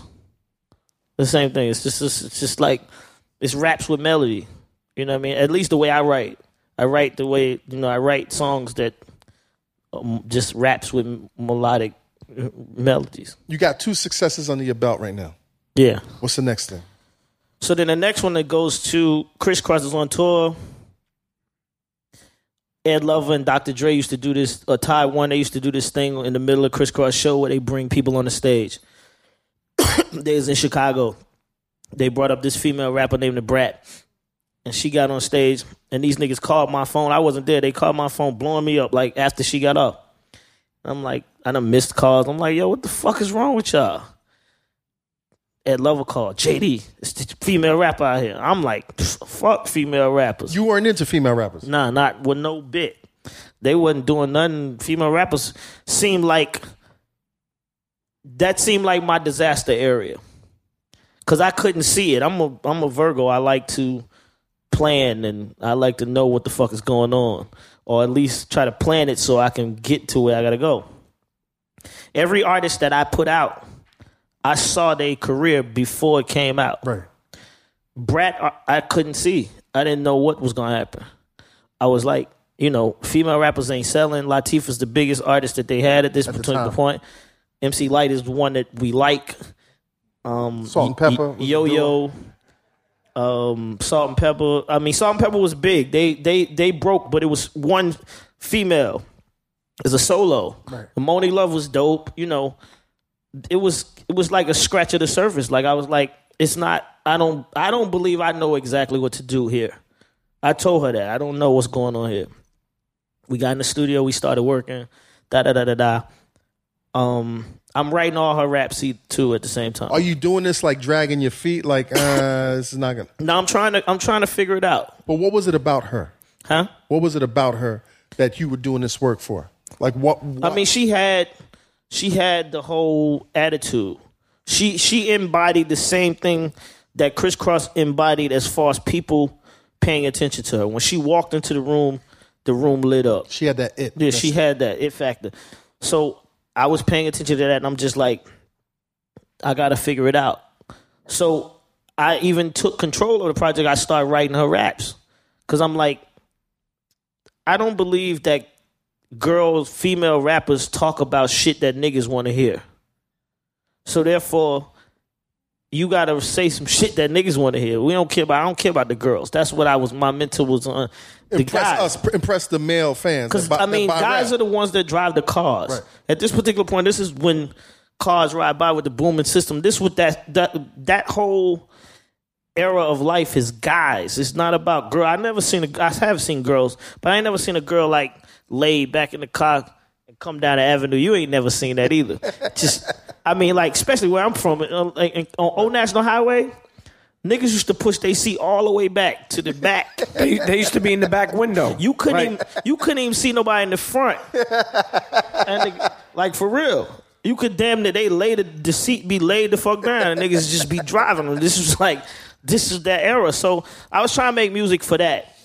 And then one night, in the midst of me writing her raps, I'm telling her something, and then she said something else, and that's what sparked Funkify. It was like, oh, that shit sound dope. I said something, you said something. But then I ain't want to rap. I'm like, I'm not about to rap on your record. I'm a producer. And she was like, nah, nigga, you should rap. And I'm like, man, fuck this shit. And then I just got on the song. It was like fun for me. I wasn't even paying no attention to me being a rapper. I was paying attention to me just helping her. That song came out. 8 weeks, it went number one. She sold 1 million records, and she became the first female solo artist to go platinum. And she's the first. It's like she's the person that inspired you to start rapping. Yeah, she the one that made me basically start rapping. You know, it's interesting in this story as she's going on tour. She's on tour now with the Notorious B.I.G. Yeah, Craig Mack. Yeah, well, I mean, yeah. Once the record started working, we go on tour. She got this little tour that we doing around. It's Craig Mack, Notorious B.I.G. and the Brat. And out of the three. It's the Brat that's well, Craig Mack got the scorcher. He got Flavor in Your Ear. Flavor in Your Ear was... He's killing everybody, basically. And then Brat is coming on killing Biggie. And Biggie's like, yo, dude, like, she's killing me. Yeah. He's having a conversation with you like, yo. Like, me and him got cool because of that. Like, we became really, really good friends because the Brat was kicking his ass. Because he couldn't figure it out. And he thought what him and Puff was doing was completely wrong. He was like, JD, you got to make me a beat. JD, you got to do this. JD, you got to teach me. You got to show me everything. I'm like, I don't know what to do with you. Right. Right? For real, because, you know, he could rap. That's what it was. It was just like a nigga that could really rap. Nobody had got Spark yet. Nobody. I was Spark. Right. Because in Juicy. You saw what he was. Well, yeah, because in Juicy, well, I didn't know what he was, but in Juicy, he's talking about my life. That's how I'm listening to that song. Birthdays was the worst days, and we sip champagne when we thirsty. I'm like, that's what the fuck I'm doing. Damn right, I like the life I live because I went from negative to positive. I was thinking like all of this. Because, by the way, I got kicked out of school. We ain't talking about that part. I was on the Fresh Fest. I had got a tutor, but Atlanta's so slow and it wasn't up on this that when I took my grades back to the school, they marked me absent. So they failed me from 9th all the way out. So then I just was like, fuck school, right? Because I wasn't going to get the time back. So I basically got kicked out of school, and I basically got fucked up. You had a tutor that was... Yeah, I had a tutor on tour. I was doing what I was supposed to be doing, but the school system they didn't know nothing about touring and why you would have a tutor. And it wasn't when part I of this came, culture. Yeah, it wasn't back. So when I came, maybe we didn't know what we was doing either. So when I came back and I turned my grades in, they thought I was cheating. Whatever they thought it was, they just failed me on all my classes. So I never graduated from high school. That's crazy. So when he says that in that song, the shit that he's talking about in that song, it all relates to me. You know what I'm saying? It's all like just everything that he's talking about in that record. When I heard Juicy, I'm like, that's my song. Like, nigga, you talking about me. Like, I don't know what you tell, you know what I'm saying? So I was just like, and I'm a hip hop junkie, so I was like straight, like all on everything that Biggie was doing. But everybody else wasn't fucking with him. Right. Right? And because of how he looked, or I just don't. Right. I mean, it wasn't that time yet. He didn't pop yet. Yeah, it wasn't that time yet. And he was just like, JD, I gotta get, JD, you gotta do something for me, homie, right? So I said, all right, well, tell Puff, let's do it. Right. So then Puff sent him to Atlanta. He came to my house in College Park, and we did Big Papa remix. And they thought the Big Papa remix was gonna take them to the final frontier, right? Not knowing that the original version took them to the final frontier. They already had it. Yeah. Yo, what was your relationship with Puff at the time? Funny. Because me and Puff, we talk about it now. Like, we was arch enemies because of the people. The people wanted us to be, he's from New York and he's from Atlanta. He's doing this and he's doing that. Like, the people wanted that. But I was a supporter of Puff from day one. But it's still crazy because when you're in an arena and there's probably a handful of y'all that's doing the same thing, y'all might see yourselves as comrades, but it's still a competitive sport. Yeah, but I ain't see it as no competitive just because I'm the one, I started before Puff. Right. You know, like right now, Puff will tell you right now that I stole his ad-libs. Right? He'll tell you that. That's Right. what he'll say. I was talking on records before he made a record. You know what I'm saying? Escape's first record, Kriss Kross, I was talking on the record. I'm talking in the background of all of them records. Like, I've been doing that shit from day one. I just started getting a little bit more cockier with it and Right. turn my vocals up a little little bit more louder. vocal, right? Yeah, but Right. for the most part, You created the ad. I've been doing that. I was talking on the records for the longest. And what's crazy is, huh? Take that. Yeah, I never said that, by the way. Pause. He got that one. By the way. But so in a recent conversation that he and I had, and Bow Wow was there, because Bow Wow slips in this zone every once in a while where he believes that he's bigger than Kriss Kross. And that's my son, so I allow him to slip into this place every once in a while. But one night, he slipped into this place, and Puff was there. And Puff heard him talking like this. Reckless. And Puff was like, yo, this nigga's crazy. And Puff gave him this education that I never knew, right? Puff told me and Bow Wow that Kriss Kross is the reason why he's in the music industry. Can you tell I was us, fucked up by that. how did he explain that? And what he said was, him coming from being a black man and being from the hood, he's seen every race in America do something that a black person created. And he said that's when he got the idea that it's very possible for him to do what he wanted to do in the music business. He was a dancer too, by the way. So he Yes. was dancing, and this is probably what happened. But he said he's seen Kriss Kross turn, like, every age group try to do what they was doing. And like, I'm sitting there listening to him, and I almost had like an out of body experience because it almost felt like I didn't create it. Right. Because I'm listening to him tell Bow Wow. He's not talking to me. He's telling Bow Wow this story about why he's making music and how Kriss Kross and how he wore his pants backwards. And I'm sitting there like, damn. So in a sense, he's giving you props. Yeah, yeah. But I mean, at the same time, like I said, that I think that, and I've been thinking about this a lot. I think that has a lot to do with the recognition, because that's one of like the biggest questions that people always ask. Jermaine, do you think you're the recognition that you're supposed to get? What people don't understand is that Jermaine Dupri is damn near an independent pusher. I've never had a cosign. Nobody co-signed me. My artist co-signed me, but I make my artist, right? But other than that, like, you know, I never signed a Def Jam, so I never had Russell Simmons as my cosign. Right. I You didn't never have Clive Davis. Yeah, I never had a cosign. You know what I'm saying? Like, I never, I didn't sign the Arista, so Clive Davis wasn't my cosign. Puff had a cosign. Puff signed to Clive. Clive was his cosign. I never signed that LaFace, so L.A. Reid wasn't my cosign. Like, I've been going head up with all of them niggas since I was 19 years old. Right. That's crazy. That's crazy. That's crazy. You know, I want to talk about that period. From my perspective, man, that period, like when you were established, Puff was coming up, you know, it was like the era right after Russell Simmons. Like, Russell Simmons broke down the door, and then all of a sudden you had a new generation of cats that wanted to fill that void. Puff is one of them. Who were some of your other contemporaries at the time? Well, you know, it's crazy. Like I said, Puff wasn't even in the mix. Right. It was more Herbie Lovebug, Teddy Riley, Gene Griffin. Gene Griffin. Oh, my goodness. It was a lot of other people that was there that was like producers that turned into what I'm talking about. So what Puff did with Bad Boy, because it's funny because Puff went and produced Usher's first album first. And this is a funny story because Puffy used Usher's money to make Biggie's album. Yeah, you don't hear me. But anyway, I mean, like, in the midst of, like, when he was supposed to be making Usher's album, Usher had a budget. Puff didn't have no budget for Biggie.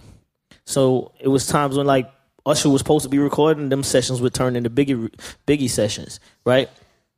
Damn. Puffy? But I mean, you know, you can't knock nobody hustle, so, you know, he did what he had to do. I can't, you know what I mean, I can't fault him. But this was a time when, you know, this was around the same time when Puff got fired from Uptown. Right. Right. So he had to do whatever he could. And he just had Justin as his son. Yeah, he had to shit was real. Yeah, he had to do whatever he could do to get it done. So I don't fault him, and he did what he had to do. But at that point in time when he was doing that, Escape was out. I was making records already. We was out. We was doing. I had 2 groups. Right. Platinum artists at that time, so I was already ahead of him in that pace. So he wasn't really the one that Teddy Riley was my focus. Okay, that's crazy. That was just my person that I was like, I'm gonna be Teddy Riley. That's crazy, man. Yeah. I want to jump around, man, because we could sit here. Yeah, all night. All night. I see and niggas I don't know how much time y'all shit. got, but I want to start jumping around, man. Like, one of the things that impressed me was your ability as a rapper when you did this song "Money Ain't a Thing" with Jay-Z. Like, you go head to head with Jay-Z. Like, you literally go head to head with Jay-Z. I want to talk about how you created that song, how you linked up with Jay-Z, and the whole execution of that, man. Once again, there was always something circling, right? So I did, what the fuck did I do? I did something that I was saying on a record, and then Jay-Z stole it. What was that? I don't remember. That's what I'm trying to remember. I'm trying to remember that. Bounce. I don't want to say it wrong, but I think it was Drew Hill, right? I think the Drew Hill record came before Money Anything. I might be dead wrong, but it was something like that. It was something like the You Want to Dance part. I'm going to make you dance. This is 1999. Right? So, whatever it was that he did, I heard him do it on a Clue tape. And for me, once again, I'm a little guy from College Park, Georgia, where, if a New Yorker do something, I said, I feel like I done made it. That's a nigga I made it moment right there for me, right? I'm like, oh, shit, I got a nigga from New York saying what I'm saying. Shit done changed. So, because I couldn't, they wouldn't play none of my records in New York. Red Alert's my friend, and he told me, like, JD, I'm your friend, but the shit ain't gonna work up here. Chuck Chill Out too. He was like, we don't fuck with that country we don't shit. fuck with the country shit. Like, and Chuck Chill Out was really talking to me like that. You country ass niggas, man. Come on, fuck you talking about? That's I'm like, crazy. I'm like, crazy. Damn, I'm taking it because it's like I'm young. It didn't really affect me like that, right? So we did this pitch in Harlem. It was me and Kriss Kross. And they asked us to come. It was the XXL. It was the great day in Harlem with the jazz artists, but they did the picture with the hip hop artists, right? That day, all the hip hop artists was out there. Kriss Kross, we met everybody basically. I didn't know Jay-Z, but I heard him. So that day, I walked up to him. I'm like, "Yo, what's up? What's up?" That's what he said. I'm like, "This nigga talk like me too." So he said something else, and for real, me and him talk like we talk the same. We have a conversation, y'all will be like, who the fuck took who shit? Like, right? So I'm saying like, I heard you did my little thing. He's like, yeah. Oh, he acknowledged that. Yeah. Like, this how we be talking. He's like, yeah. I'm like, and Jay, that's how one word too, like, yeah. I'm like, okay. I'm like, shit, well, we should do something. I'm like, since I'm on your brain, then, there it is, right? So, was that a pause moment? No. I don't know. Pause decline. Yeah, all right. Just for the thought. All right. We have a conversation, and he like, well, what's up? So then I take that moment, and I bring it back home. And once again, I done made Kriss Kross, Escape, Brat, and I'm thinking like, I don't care what my records sell. Right. I'm saying to myself, like, if I'm gonna do a Jermaine Dupri album, it's got to be true to who Jermaine Dupri is. I'm a rap fanatic. I come from Adidas in the air. Yes.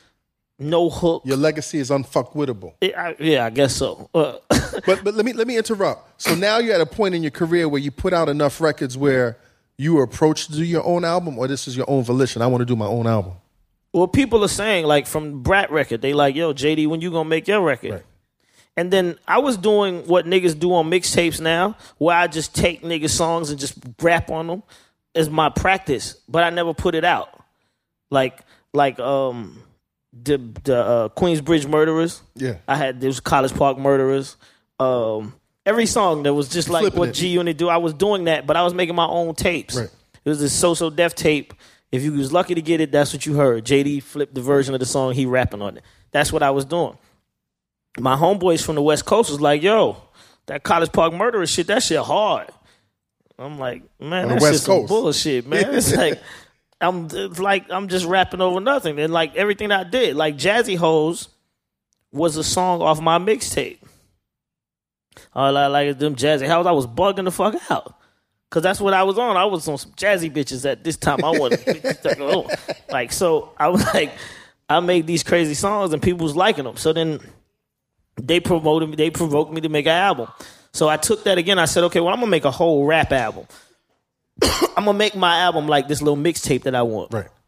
And I said, if I put out a first single, it probably ain't gonna have no hook on it. Ain't gonna be no singing. Ain't gonna be no escape shit. It's gonna be, because Brat had Funkdafied had a single on it, so it was singing. So it was melodic. I'm like, that ain't my album. Be rap. My album come out, my shit gonna be rap. Rappity rap. Flat out.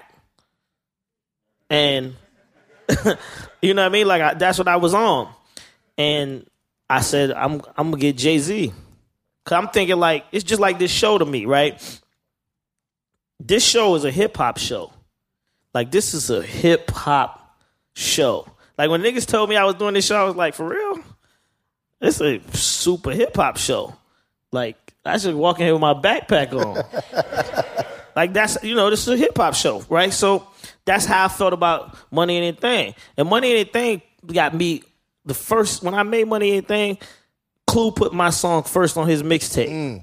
Now, if you know anything about a Clue mixtape, when Clue was making mixtapes, the first song on the mixtape meant that shit was fire. Illuminati. Right? Illuminati. Nigga called me from New York. He was like, JD, your song is first on the Clue tape. I was like, what? Oh, shit. That's all I cared about. Right. That was I made it. I didn't care about that song going platinum. I didn't care about that song going gold. I was thinking, young nigga from College Park made a real rap record. That's all I wanted to do. Now, how the song was made was Jay-Z was coming to Atlanta. He was coming down here so we could do it. I was going to pick him up in my car. No car service. I went and picked him up from the airport. On my way to the airport, I'm listening to his record. You know what I'm saying? He said, which record? Can't Knock the Hustle. Okay. He says, deep in the South, kicking up top game. You know what I'm saying? On the highway, switching 4 lanes, screaming out the sunroof, money anything.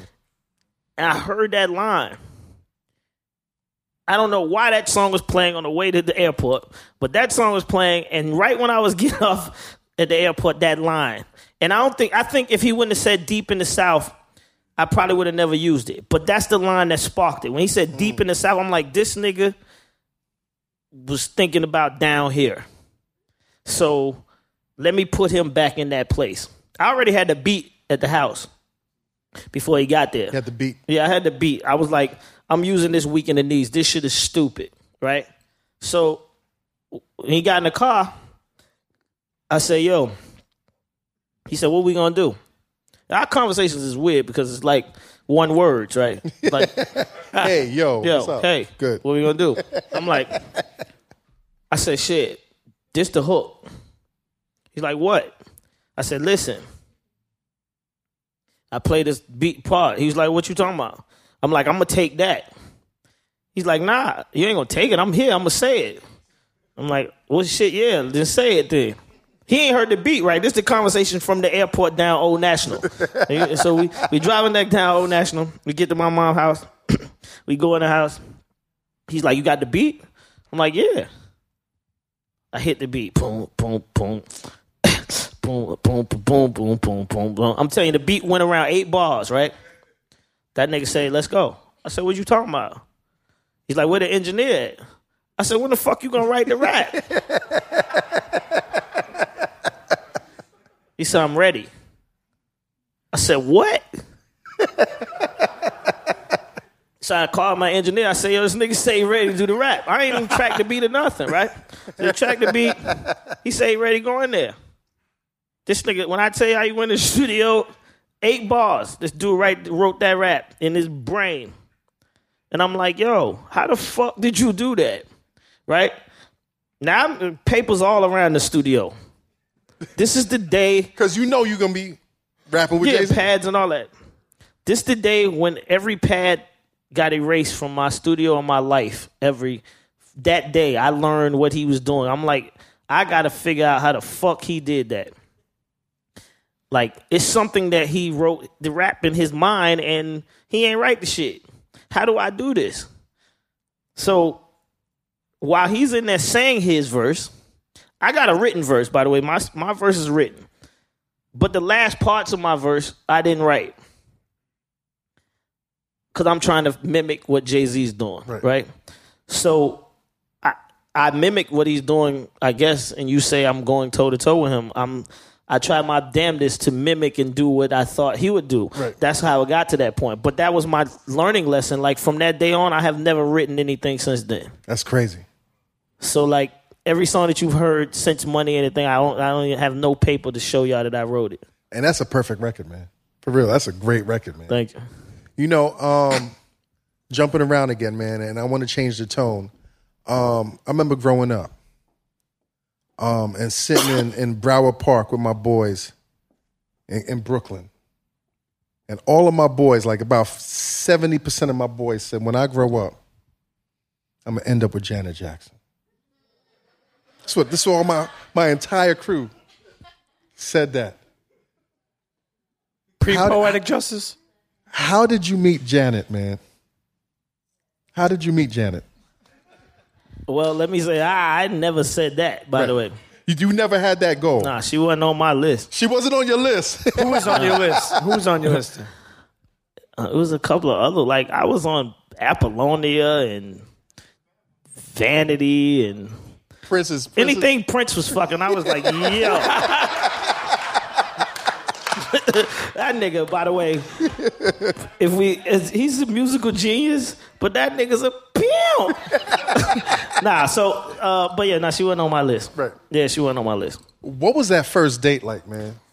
I don't know actually which one was the first date. I mean, we you know, I met her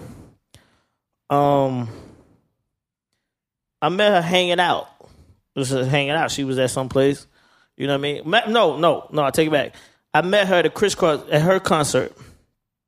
Just what I did. I met her at her concert, and she gave me and Kriss Kross passes. We came back. We met her in the dressing room, right?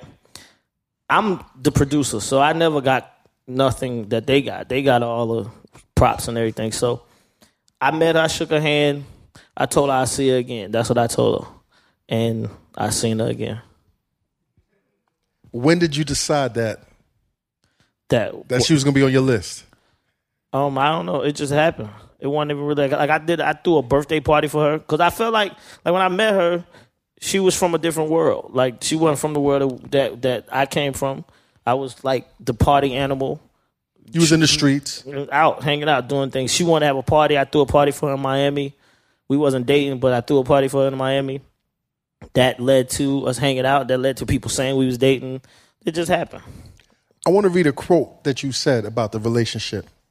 You said, when you're in a building with a king and a queen, you got to choose sides. Word up. What does that mean, man? That means her fucking brother's Michael Jackson. And she's Janet Jackson. And there's 5 other niggas named the Jacksons in there, motherfucker. You gotta pick a side. Right. Who you fucking with in this house? Look, I want to be really respectful, man, because I'm not that type of shock jock type of cat. But how did that relationship, like you said, that's a whole different background and a whole different setting. How did that impact on your life? Like, how did that change your life? How you moved? Well, it didn't actually. It made me become more a nigga. And you laugh when I say this, but I'm gonna give y'all why I say this, because what I found out that we don't pay no attention to is that the Jackson 5 or 6 is 6 niggas that do nigga shit, that did nigga shit, and was heavy like the first niggas that ever did nigga shit. You got to explain that. And this, like, okay, so listen, if you ever been to LA before, right? If you ever been to LA before and you see today's world, we see all kind of cultural people driving around in Ferraris and this, that, and the third. When the Jackson 5 was at their peak, they was the only niggas in LA driving Ferraris. Niggas. They not mixed with nothing. Pure nigga. Do y'all hear what I'm saying? Like, I don't think people understand this. So, like, when I start hanging around them, that's what I learned. And I also learned that when you that hot and it's 5 or 6 of y'all, ain't no bitches got a chance. None of them. They ain't got no chance because they gonna all get hit. These niggas had everybody. I'm telling you, I'm just giving y'all the real from a nigga perspective. Right? I'm just telling you flat out. Because, I mean, I thought I was going to encounter something completely different. Right? And it's funny because one time me and Jen was like, we had like a little spat or whatever, and she told me, like, nigga, it ain't nothing that you can do that I ain't seen. I got 6 nigga brothers. She said this to you. Flat out. Like, you got to really take that in and understand what I'm telling you. Like, these guys, I think, like, you know, like when people say something like they see us in the music industry, they don't really expect us to be, like he said, he didn't know Kriss Kross was like I'm saying Kriss Kross was. I don't think people understand that just the Jackson 5, Michael Jackson alone. Like, sometimes people lose the fact that these guys is black guys. From Gary, Indiana. Gary, Indiana. And they daddy is 100% nigga. I'm dead serious. Like, that's it, right? And that's what I learned. That's what I encountered. That's what I took away from it. It made me understand that just because you're in the music industry, man, don't change who you are. You know what I mean? Just because you become super popular, it don't change who you are. Just because I live in Buckhead now, that don't mean I ain't from College Park, and I don't want nobody ever get that fucked up, and you got to keep letting niggas understand that. Right. Like, just because I don't live there, nigga, that's where I'm from. This is what I'm about. This is what I've been about since day one, right? Some niggas lose that, but for me, that's what I gathered from that. I gathered that, listen, as big as these dudes is, they done seen everything in the world. If one of them, I was told by Jackie, this is what I was told by him. When one of the brothers tell you that, that's what you got to respect. That's what they about. These is black dudes that do black dude things. Let's with a lot of money. With a lot of money. Yeah, with a lot of money. Doing what niggas, you know what I mean? That they basically like I said, so for me, it just made me understand, like, when we go into meetings, give people what you are. You know what I mean? That's a great point, man. Like, you know, give the people what they buying into. Don't sugarcoat it, don't tone it down, and then once y'all get mad at them, then you turn into a nigga. Because that's most people do in this music industry. Like, niggas going to offices, hi, guys, what's going on? Then when they shit don't work, they coming at me, I'm going to fuck everybody up in here. Damn, what happened to you? Yo, you was different a week ago. Your tone was different. Yeah, your tone is different. Like, if your tone that's your tone, keep your tone, do what you're doing from day one. That's all I learned from that. Last question on the subject, man. What was your most vivid personal memory of Michael? He was Michael at 24 hours a day. Like, it wasn't no turning off. Niggas say turn up for what? Turn down for what? He wasn't turning down. Never. He was Michael Jackson every time he was Michael Jackson. That to me is another learning lesson, because I don't think, you know, a lot of people don't get a chance to see that. A lot of these artists of today, they not really real about who they talking about on their records and what they doing or the clothes that they wear. Like you'll catch a nigga run outside and he got on some shit with a stylist there, but when he run outside and the stylist ain't there, he got on some bullshit, right? Or whatever. I'm just saying flat out. Like, dude, you would never catch that. That's always, one thing. always Michael. Always Michael Jackson. I don't care what was going on. Yo, I could go on and on. But I took some points of your career, and I just want you to say a sentence with regard to these names I'm about to mention. Bow Wow. Natural. Mariah Carey. I don't say one word, or I gotta say. I mean, just a sentence. God-given. Usher. Superstar. Bone Crusher. Animated.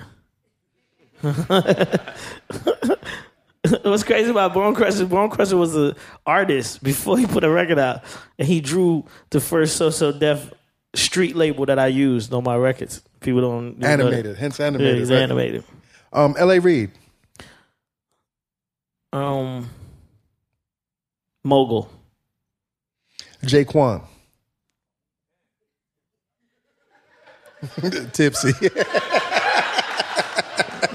Tipsy might work for Jaquan. Jaquan, I would say he's smart. He's a smart kid. Really, really smart, dude. Beyonce and Destiny's Child. Superstar. Tiny and T.I.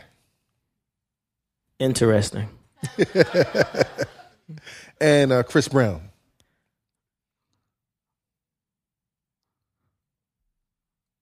A superstar that don't know yet. And I think, everybody in this room knows that. Everybody keep beating me up on Twitter and everything else because I done said that I believe that he could be bigger than Tupac. I want to say this, and I'm going to clarify this. I'm not saying that he is anything like Tupac in comparison.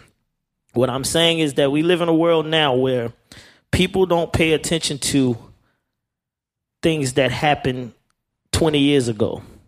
People pay attention to things that happened 4 to 5 years ago.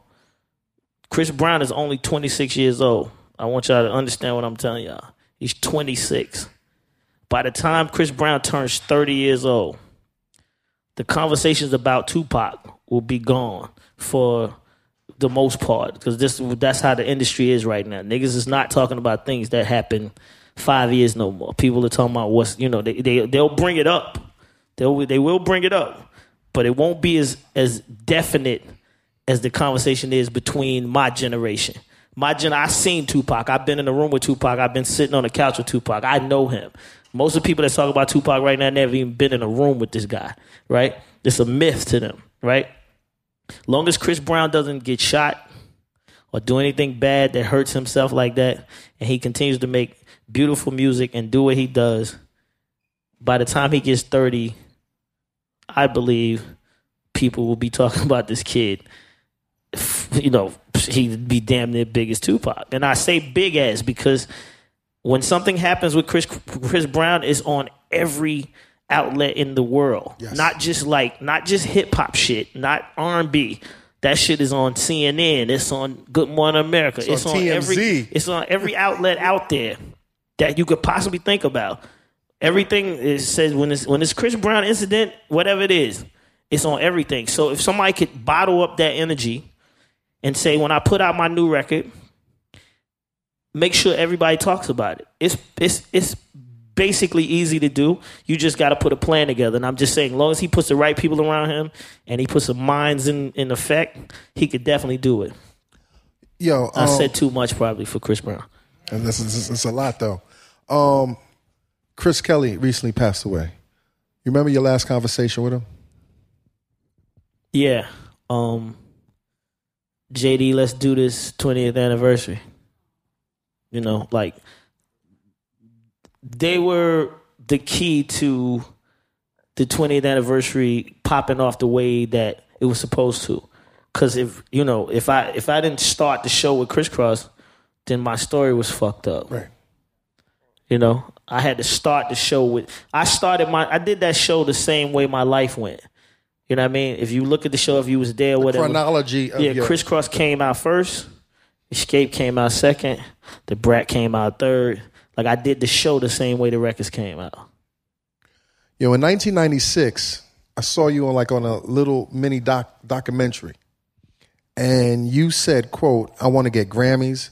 I want to keep creating, be like the biggest producer ever, the biggest star ever.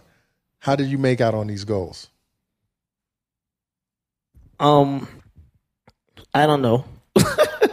I became like, I have a record that nobody else has right now, which is a producer that basically has, I had number 1, number 2, and number 3 song at the same time. Like, nobody's ever done that. And I was put in in 2000, I think I was put in the Guinness Book of World Records as the most successful producer in R&B and hip hop. Wow. Thank you. So it's 2014, and I know you're an ambitious dude. Yeah. What are your future goals? Just to stay on par with what Jermaine Dupri does. I can't worry about what everybody else doing. I got to do what I do. New Usher, new Bow Wow, new Jermaine Dupri, new artists constantly. New Jagged Edge, by the way. October the 27th. Right. Yeah. We you know what? By the way, we were talking a little bit off air about Jagged Edge, man. What happened with Jagged Edge and Cisco, man? Can I use the bathroom real quick? Yes, yeah. I can't take a break. Right. Hold on 1 second. Yo, don't go nowhere, y'all. I got 3 more questions.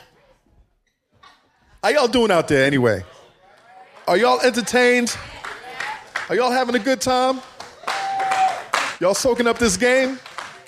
Now, I got to thank y'all, man. Y'all have been a great audience, man. A very great audience. What is it, Pete, about these last 2 guests that we had?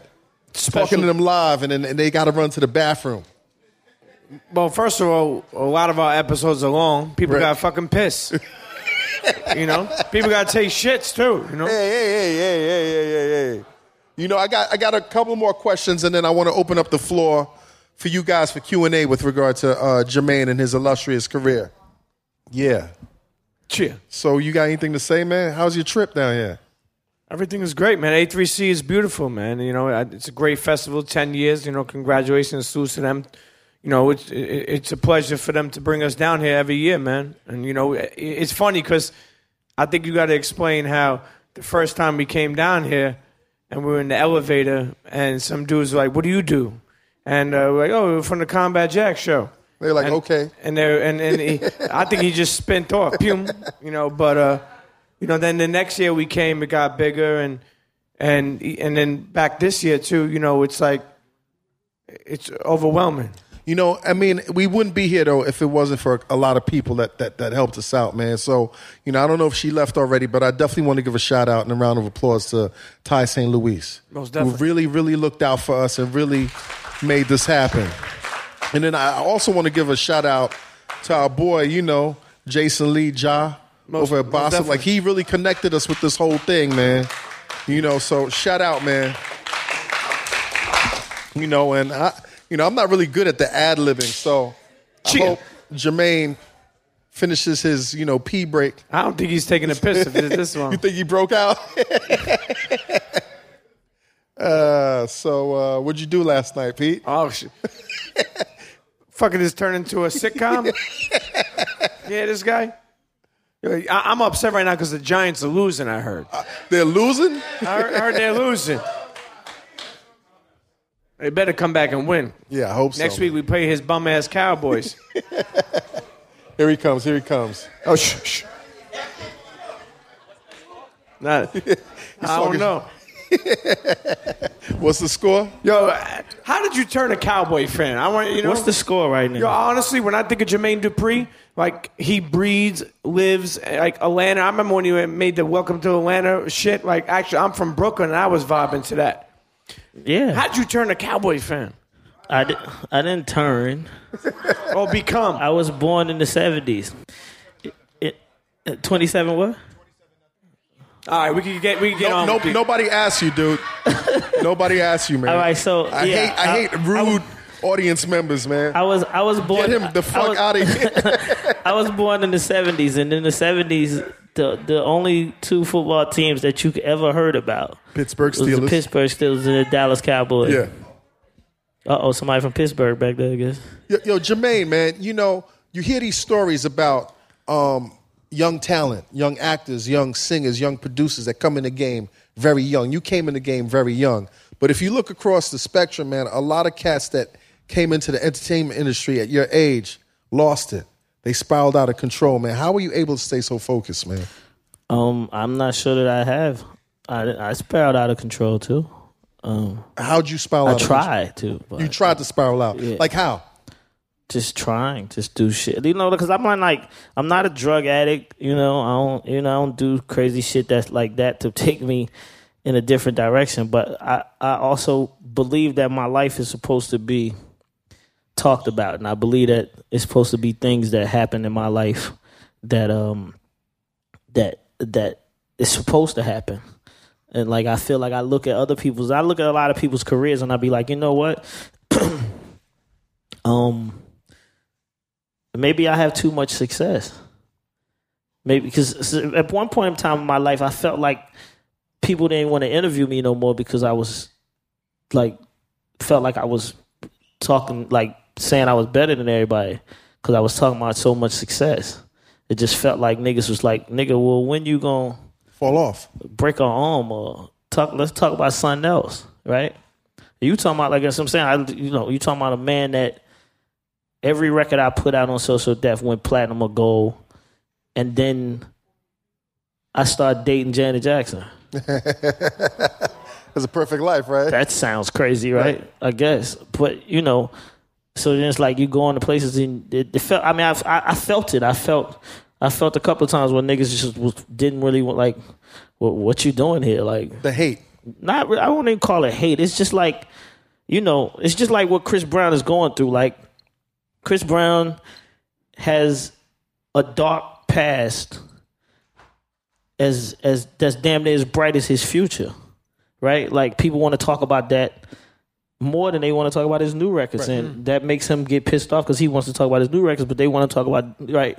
With me, I would come into places and be like, yo, I got this new album coming out. And niggas like, okay, what, Whoop-de-whoop. Whoop-de-whoop. You always got a new record coming out, JD. Right.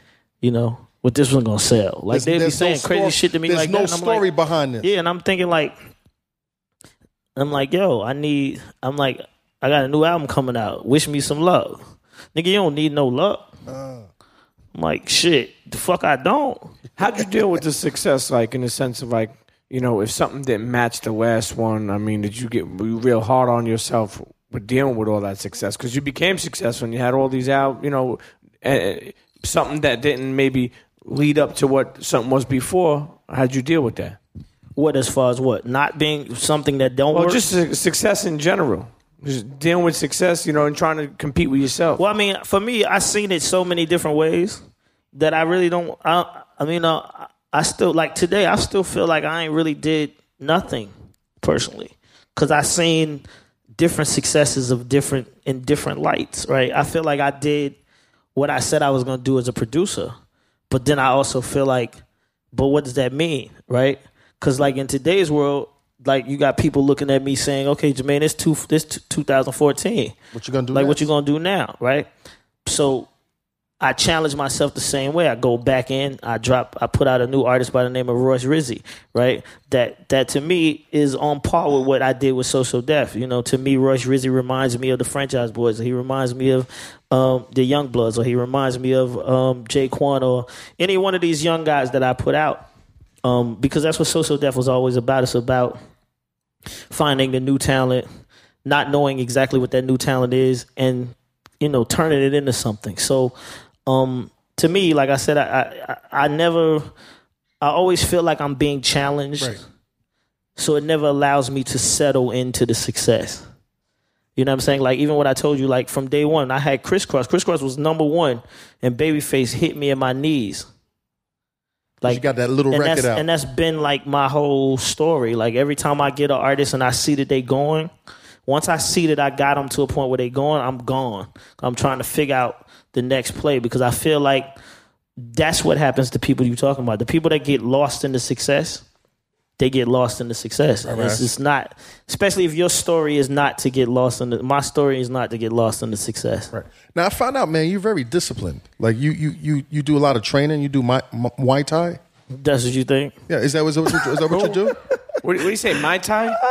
Like, do you take martial arts, man? No. You don't take martial arts? No. That's some fucked up Wikipedia I thought that shit was a shit. drink. That's on Wikipedia. That's on Wikipedia. Yeah. So somebody's fucking with me. Somebody in here wrote that. I don't know. Yo, tell the audience something about you that nobody knows about. I'm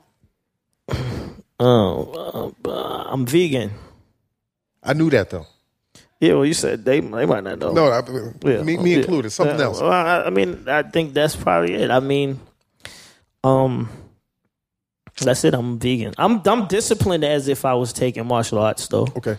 I'm definitely that disciplined with myself. When it's time to do what I got to do, it's time to do my work. It's time to focus on what I got to focus on. It's nothing that can knock me off that block. Okay. Last two questions, man. You're seen as the initial architect of the Atlanta music scene. Like, you remember when there was no music scene here. How's that feel, man? I feel good and bad about it because it's like, it's the same thing as like when I used to buy cars. I don't drive no more, right? But I used to buy cars, right? I used to want to be the first nigga on the block with this car, right? The first nigga on the block with a car is the stupidest nigga out because you the nigga that get charged the most money. Niggas don't even know what you driving. It's just a bunch of dumb shit that happen when you want to be the first nigga on the block with a car.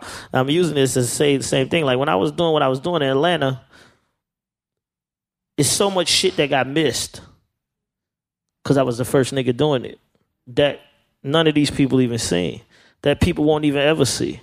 You know what I'm saying? It's and sometimes you get mad about it because I'm like, dog, I did this. I did that already. Like what? I did this already. I did that. You name it, whatever it is. You know what I'm saying? Like take for instance Onyx, right? Just for example. Like I made Onyx a black club. Niggas don't even know that. Like I had So Def Weekend. I used to go rent different places and have parties, right? Onyx was an all-white club, like a fucking country, like it was like Pink Pony. Yeah. The same owner basically owned the Pink Pony owned Onyx. It was an all like white club. I said I'm gonna take every stripper from Magic City, this club, and put them all in one club. So I had to find one big enough strip club. The strip club I found was Onyx. The night that I brought that to that club turned into a black club. It's crazy. Now, do I want the credit for it? Probably somewhere. Well, you saying it now. Let's give credit for that. But I'm saying, like it's stuff like that happened in this city that you know that a lot of that happened because of me. You know what I mean? Things that you know that people see happen now. So you know, and that I don't get credit for. You know, like BET comes to Atlanta, right? For Hip Hop Awards come to Atlanta. Every party in Atlanta when BET comes here is called the Welcome to Atlanta party. Where's the credit? I mean, where's the credit? You know what I mean? It's I mean, shit, you just said it. Welcome to Atlanta. Like niggas wasn't even saying that shit until I put that song out. Not that I know of. You know what I mean? If they were saying it where it wasn't put out to the world, right? So I mean, it's one of those things. It's like, do I sit at home and be listening to the radio? I'm like, every party, welcome to Atlanta. I'm like, y'all gonna say my name? But I can't, you know, you can't. It's like, you know, you go into this. It's a good and a bad thing. So it's like it's things like that. Then it's like I said, like you know, when I watched the VH1 special, VH1 cut me out of the TLC piece, right? This is documented that was my group. This is history. Yeah, this is history. Like don't shortchange the people because you're not shortchanging me. I know my history. You shortchanging y'all. That's what I was saying before about the Run DMC concert. Like they not giving y'all the real of what's real no more. Because people just trying to do what they got to do and shortchange it. Like, to me, I feel like love and hip hop in Atlanta is shortchanging our city because that's not really how this shit really pop off. Just that's how it go. I mean, it's just like when people that's watching that from a different place, they get a different, Atlanta's ratchet. Yeah, I mean, Atlanta's very ratchet. Don't get me wrong. This is motherfuckers ratchet as it comes, right. But it's still a lot. Like, it's so much culture in Atlanta that's real Atlanta culture that we not feeding the world the way the other cities fed us. You know what I mean? It's niggas out here that was damn near representing Compton that never even been to L.A. That means that that city fed us the way it was supposed to be fed, right? I don't know that, I tried it I tried it in Welcome to Atlanta video. I tried to get y'all a little slang, talk to y'all, you know what I'm saying? Nigga talk, I don't know, niggas can't understand, niggas talking about Atlanta. You know what I'm saying? I tried to get y'all that talk. But I don't think that people even understand, like, for the last 20 years, the culture of Atlanta is the most vibrant culture in the world. Fuck everywhere else. I'm not dissing everything else. I'm just saying the culture here, since Michael Jackson did the Bart Simpson, that shit came from Atlanta, right? I mean, there's so much shit that comes from this city that I don't believe has been put to the people the way it's supposed to be. So, and then a lot of that I tried to put out to people. You know what I mean? Like, I think the awareness of strip clubs in Atlanta came from me. Like, it's a lot of girls out there that think that's all the fuck I do is go to strip clubs or whatever. But I mean, it's a lot of things so it's a good and bad thing. You know what I mean? Sometimes I'm happy about that, and then sometimes I'm like, damn, I wish I'd have came like a couple of years later because maybe I would have got the credit for it. Right. One of the things that you also credit yourself for is the way, I mean, it's a little controversial, but you credit yourself for the way New York radio sounds today. Totally. How so? Because when I put out Bone Crusher, right? When I put out Bone Crusher Never Scared was basically the beginning of the way crunk music sounds now, basically. The way all this trap music and all that shit, that one song sounds like trap music to me, if you ask me. If you take him off that record and you play that record and you put like some of the EDM shit in there, it'll sound basically the same, right? That was the beginning, right? When I put out Bone Crusher, I put Jadakiss and Busta Rhymes on the remix, right? Because I wanted New York to play the record. I wanted everybody to play it. So you had to figure out a way to get it accepted. Yeah, and I had to figure out a way. And once that happened, these guys started being a little bit looser to rap on records that sounded like more down south music. Right. Once that opened the floodgates for everybody to do that. And then it was like right after Bone Crusher, I put out Damn, the Young Bloods, right? Those two records at that particular point in time was the hottest two records in New York. I remember this like it was like yesterday. I go to clubs and the DJs, that's all they was burning. Damn, Bone Crusher. Damn, Bone Crusher. And then it got to a point where it was so much that the DJs in New York started being mad. And they seen So Def Jackets coming at them. They was like, yo, we not playing no more Southern shit because that's not what we do. Trying to infiltrate. Yeah, you trying to infiltrate our city. That's not what we do. I was living in New York, by the way, at this time. So I came out with the Franchise Boys.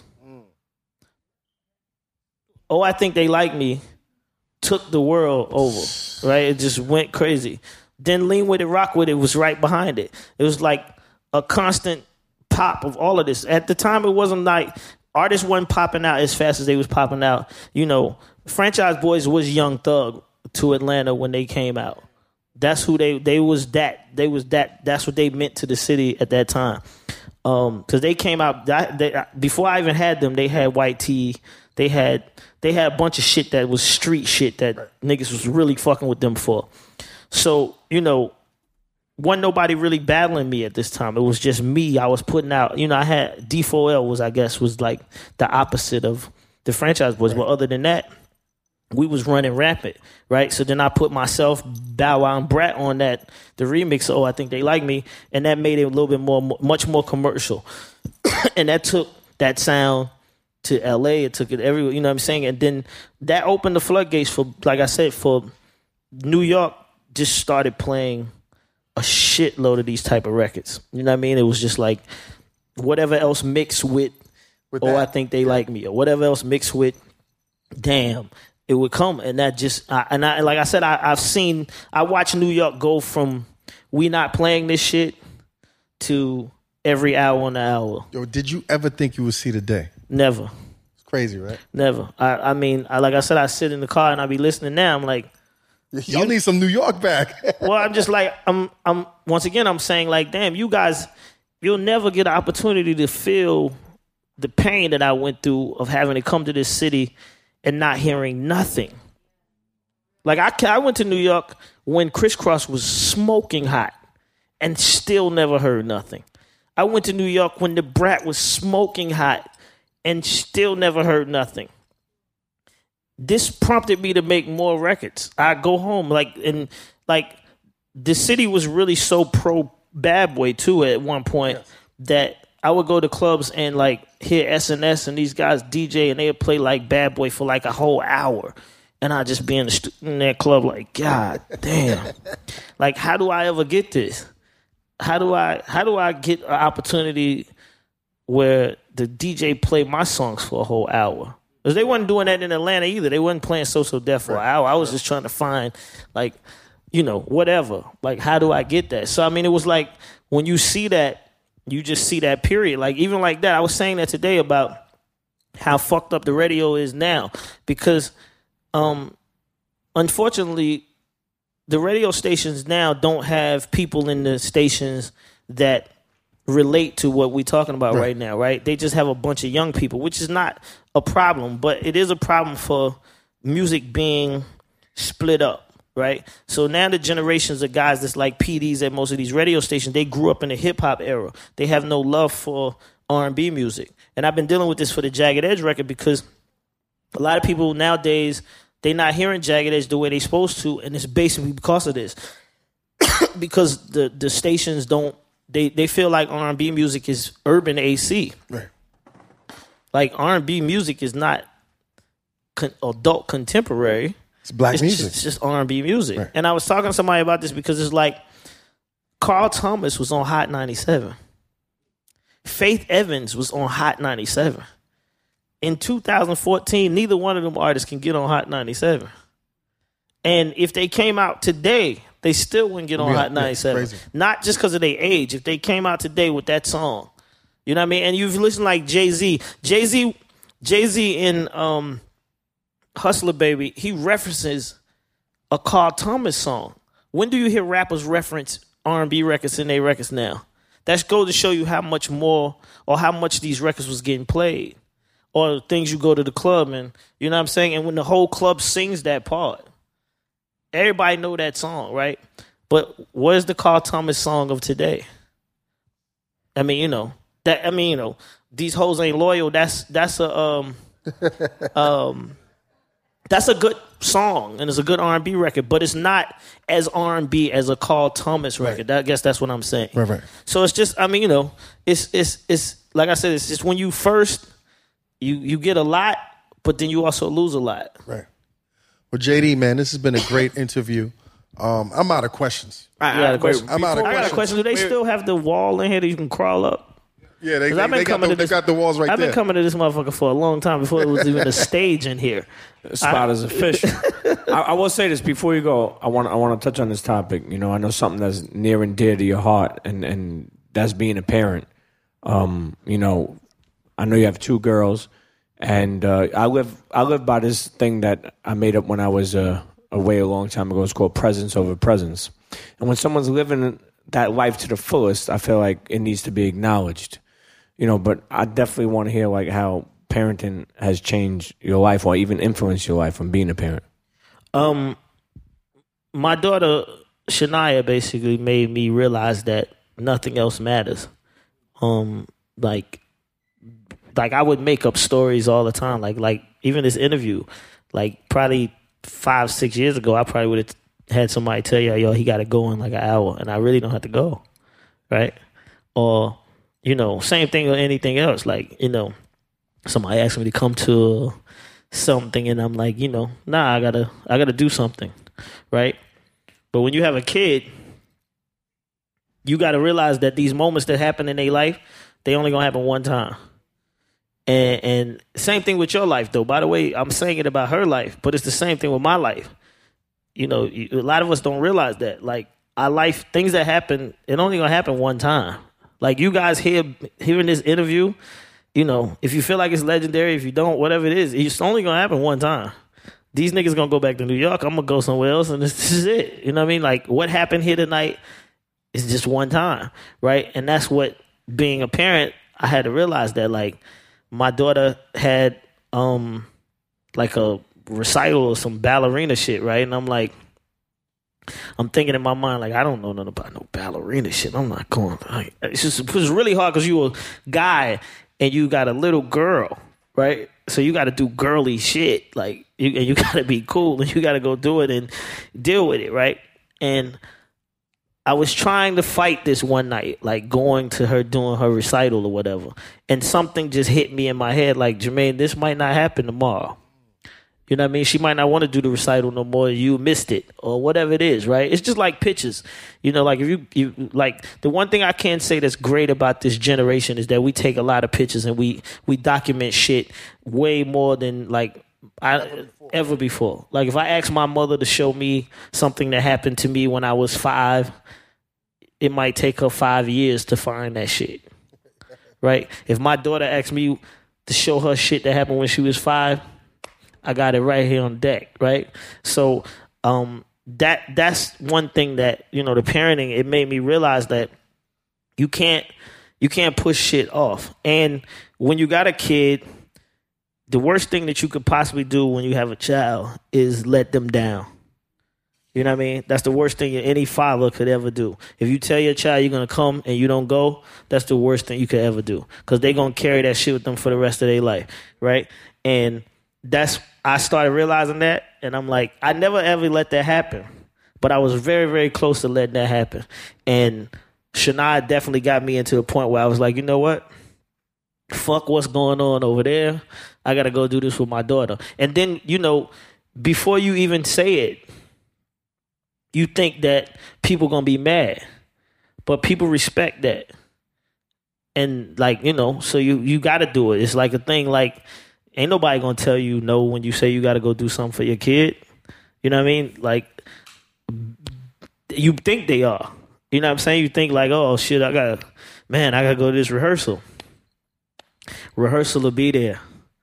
You know what I mean? Your child got to go to school, this, that, and the third. Shit it won't be there. It won't be there tomorrow. You know what I mean? It won't be there the next day. It's like, well, if you miss it, you miss it. So I ain't never want to miss it. And so that made me be a little bit more, a lot more present, as well as, what's the word we said about like the martial arts shit? Discipline. It definitely put my discipline in perspective where it's supposed to be. Thank you, man. That's a great. Before we go, I want to open up the floor for 3 questions. So, if anybody has a question, raise your hand and don't be bashful. It's Jermaine Dupri in the building. Mickey Fax. Give him the mic. My name is Mickey Fax, artist from New York City. Yes. And, I've been a fan of what you've been doing for a very, very long time. And on the stance of ghostwriting, I want to ask you, have you ever had someone ghostwrite something for you? Lyrically? Yeah. Rock, who used to be with ROC used to be with us. Nah, he from Jersey. He from Newark. Yeah. I let him write a couple of raps for me before, because I wanted to see what it felt like to let somebody else write my raps. And then me and Brat, we go back and forth. Like, so a couple of lines that she done said as to be my entry line, I took some shit from her too. I don't have no problem, though. I'm a songwriter. Just how it go. Second question. This young lady over here. Hello, Jermaine. How you doing? I'm Crystal Cold-Blooded, Maven Incorporated, coldbloodedlove.com. The new Atlanta that's going on right now, you made the record with the Migos and Rich Homie. They're both signed to Birdman right now. We grew up on you. Like, I'm born in 1990. We grew up on Jermaine Dupri. We grew up on So So Def. I'm East Atlanta, Georgia. So how do you feel about the new Atlanta that's going on right now and the signing from Birdman and everything the culture that's going on right now? Because it's totally different from the Franchise Boys, but it's not. I mean, I like it. I mean, like I said, I like what's going on. I did that. You know, you got to think like this. When I made Welcome to Atlanta, it's another thing. Like when we talk about Welcome to Atlanta, I wanted everybody in Atlanta to use that song or to have a song. Like I was like, you know, when I go to New York, Frank Sinatra got a New York song. This person got a Vegas song. The Van Halen got I Love L.A. that they play every time you go to a Laker game, right? You go to a Hawks game, you don't hear Welcome to Atlanta. You know what I'm saying? Like, and I felt slighted. Like, damn, did my song was it not good enough, or did I not big the city up the way I was supposed to, or whatever it is? But so when these guys came to me, it was their idea. They was like, JD, we're gonna take your beat. We're gonna do a new version of Welcome to Atlanta. I felt like I didn't pay attention to the word new. I just felt like we was putting the energy back into the city of what I wanted Welcome to Atlanta to be in the first place. If that was going to help the younger generation say what I said before, then I was, you know, all about it. But I also feel like they energy and what they doing, Young Thug to me is he represents what TLC represented. He don't give a fuck what y'all think about what he looked like or how he dressed or whatever it is. He giving him his energy. You can say whatever you want to say about him. He doing what he got to do. And to me, that feels like what I've seen already, and I support it. That's live, for real. All right. One more question. This gentleman over here. So I reckon when I was younger, I read a biography that you wrote. And it was about your life. And basically, I'm seeing this whole conversation right now, a lot of it was in your biography. There was something that stood out to me. You know, you was talking about the strip clubs. You know, basically you put the strip clubs in Atlanta on the map, what you're saying right now. And I recognize that. And it's dope because I was so blown away when you said that you and Nelly spent about $250,000 or something like that, 100,000 or $250,000 in the club just on strippers, you know? Is there any time in your life where you were throwing money in the strip club and you were hurting afterwards, you know what I mean? And you were like, damn, why the fuck did I do that? Nah, but I thought about it recently. Because like what you're saying and everybody's laughing about it, like religiously. I'm going to use this word over and over so you really understand what I'm saying. Religiously, I went to Magic City every Monday for 10 years straight. And I spent at least 10 grand every time I went there. So y'all do the math. Money ain't a thing. Money ain't a thing.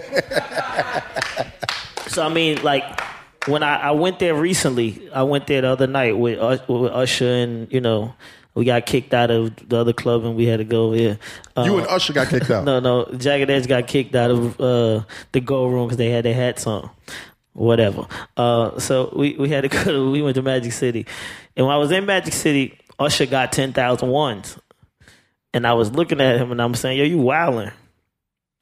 And then he was like, "Nigga, I know you ain't tell me I'm wildin'. I got this shit from you." And I'm thinking like, "Damn, I'm bugging." You know what I mean? Because like I don't go there like that no more. I don't get an opportunity to go there like that no more, and it ain't the same as it was when I was going. Right. So, but that night when I was in there, that's when it hit me like, that nigga's for real. I was doing this every Monday and Tuesday and Wednesday. Damn. You know what I mean? So yeah, I definitely have sat back and thought about it recently. I want to do it again though. I wouldn't change it for nothing. So no regrets. No regrets. Fuck that. Yo, listen, Jermaine, man, this has been so great. Thank you. You know, I really want to thank you for taking the time out and not making an excuse that you had to be there. And I really appreciate this, man. I appreciate you having Definitely me. somebody to be appreciated, man. Thank you so much. I just want to say Round this, of applause. everybody out there, please. I need all of y'all to get the Jagged Edge album because, like, I'm not too proud to beg. I need everybody to get this record so that we can keep R&B music alive because it's dying. It's definitely dying. It's being put in a box like how country music is in a box. Like you can't see country music unless you go to Nashville or this, that, and the third. That's how R&B is going to be if we don't support it and do what we got to do. So October 27th, I need y'all to show up. Yes, October 27th. And you know, like I always do, at the end of a Combat Jack show, dream those dreams and man up and live those dreams because a life without dreams is black and white and the universe flows in Technicolor and surround sound. Blow. Jermaine Dupri, y'all. Yeah.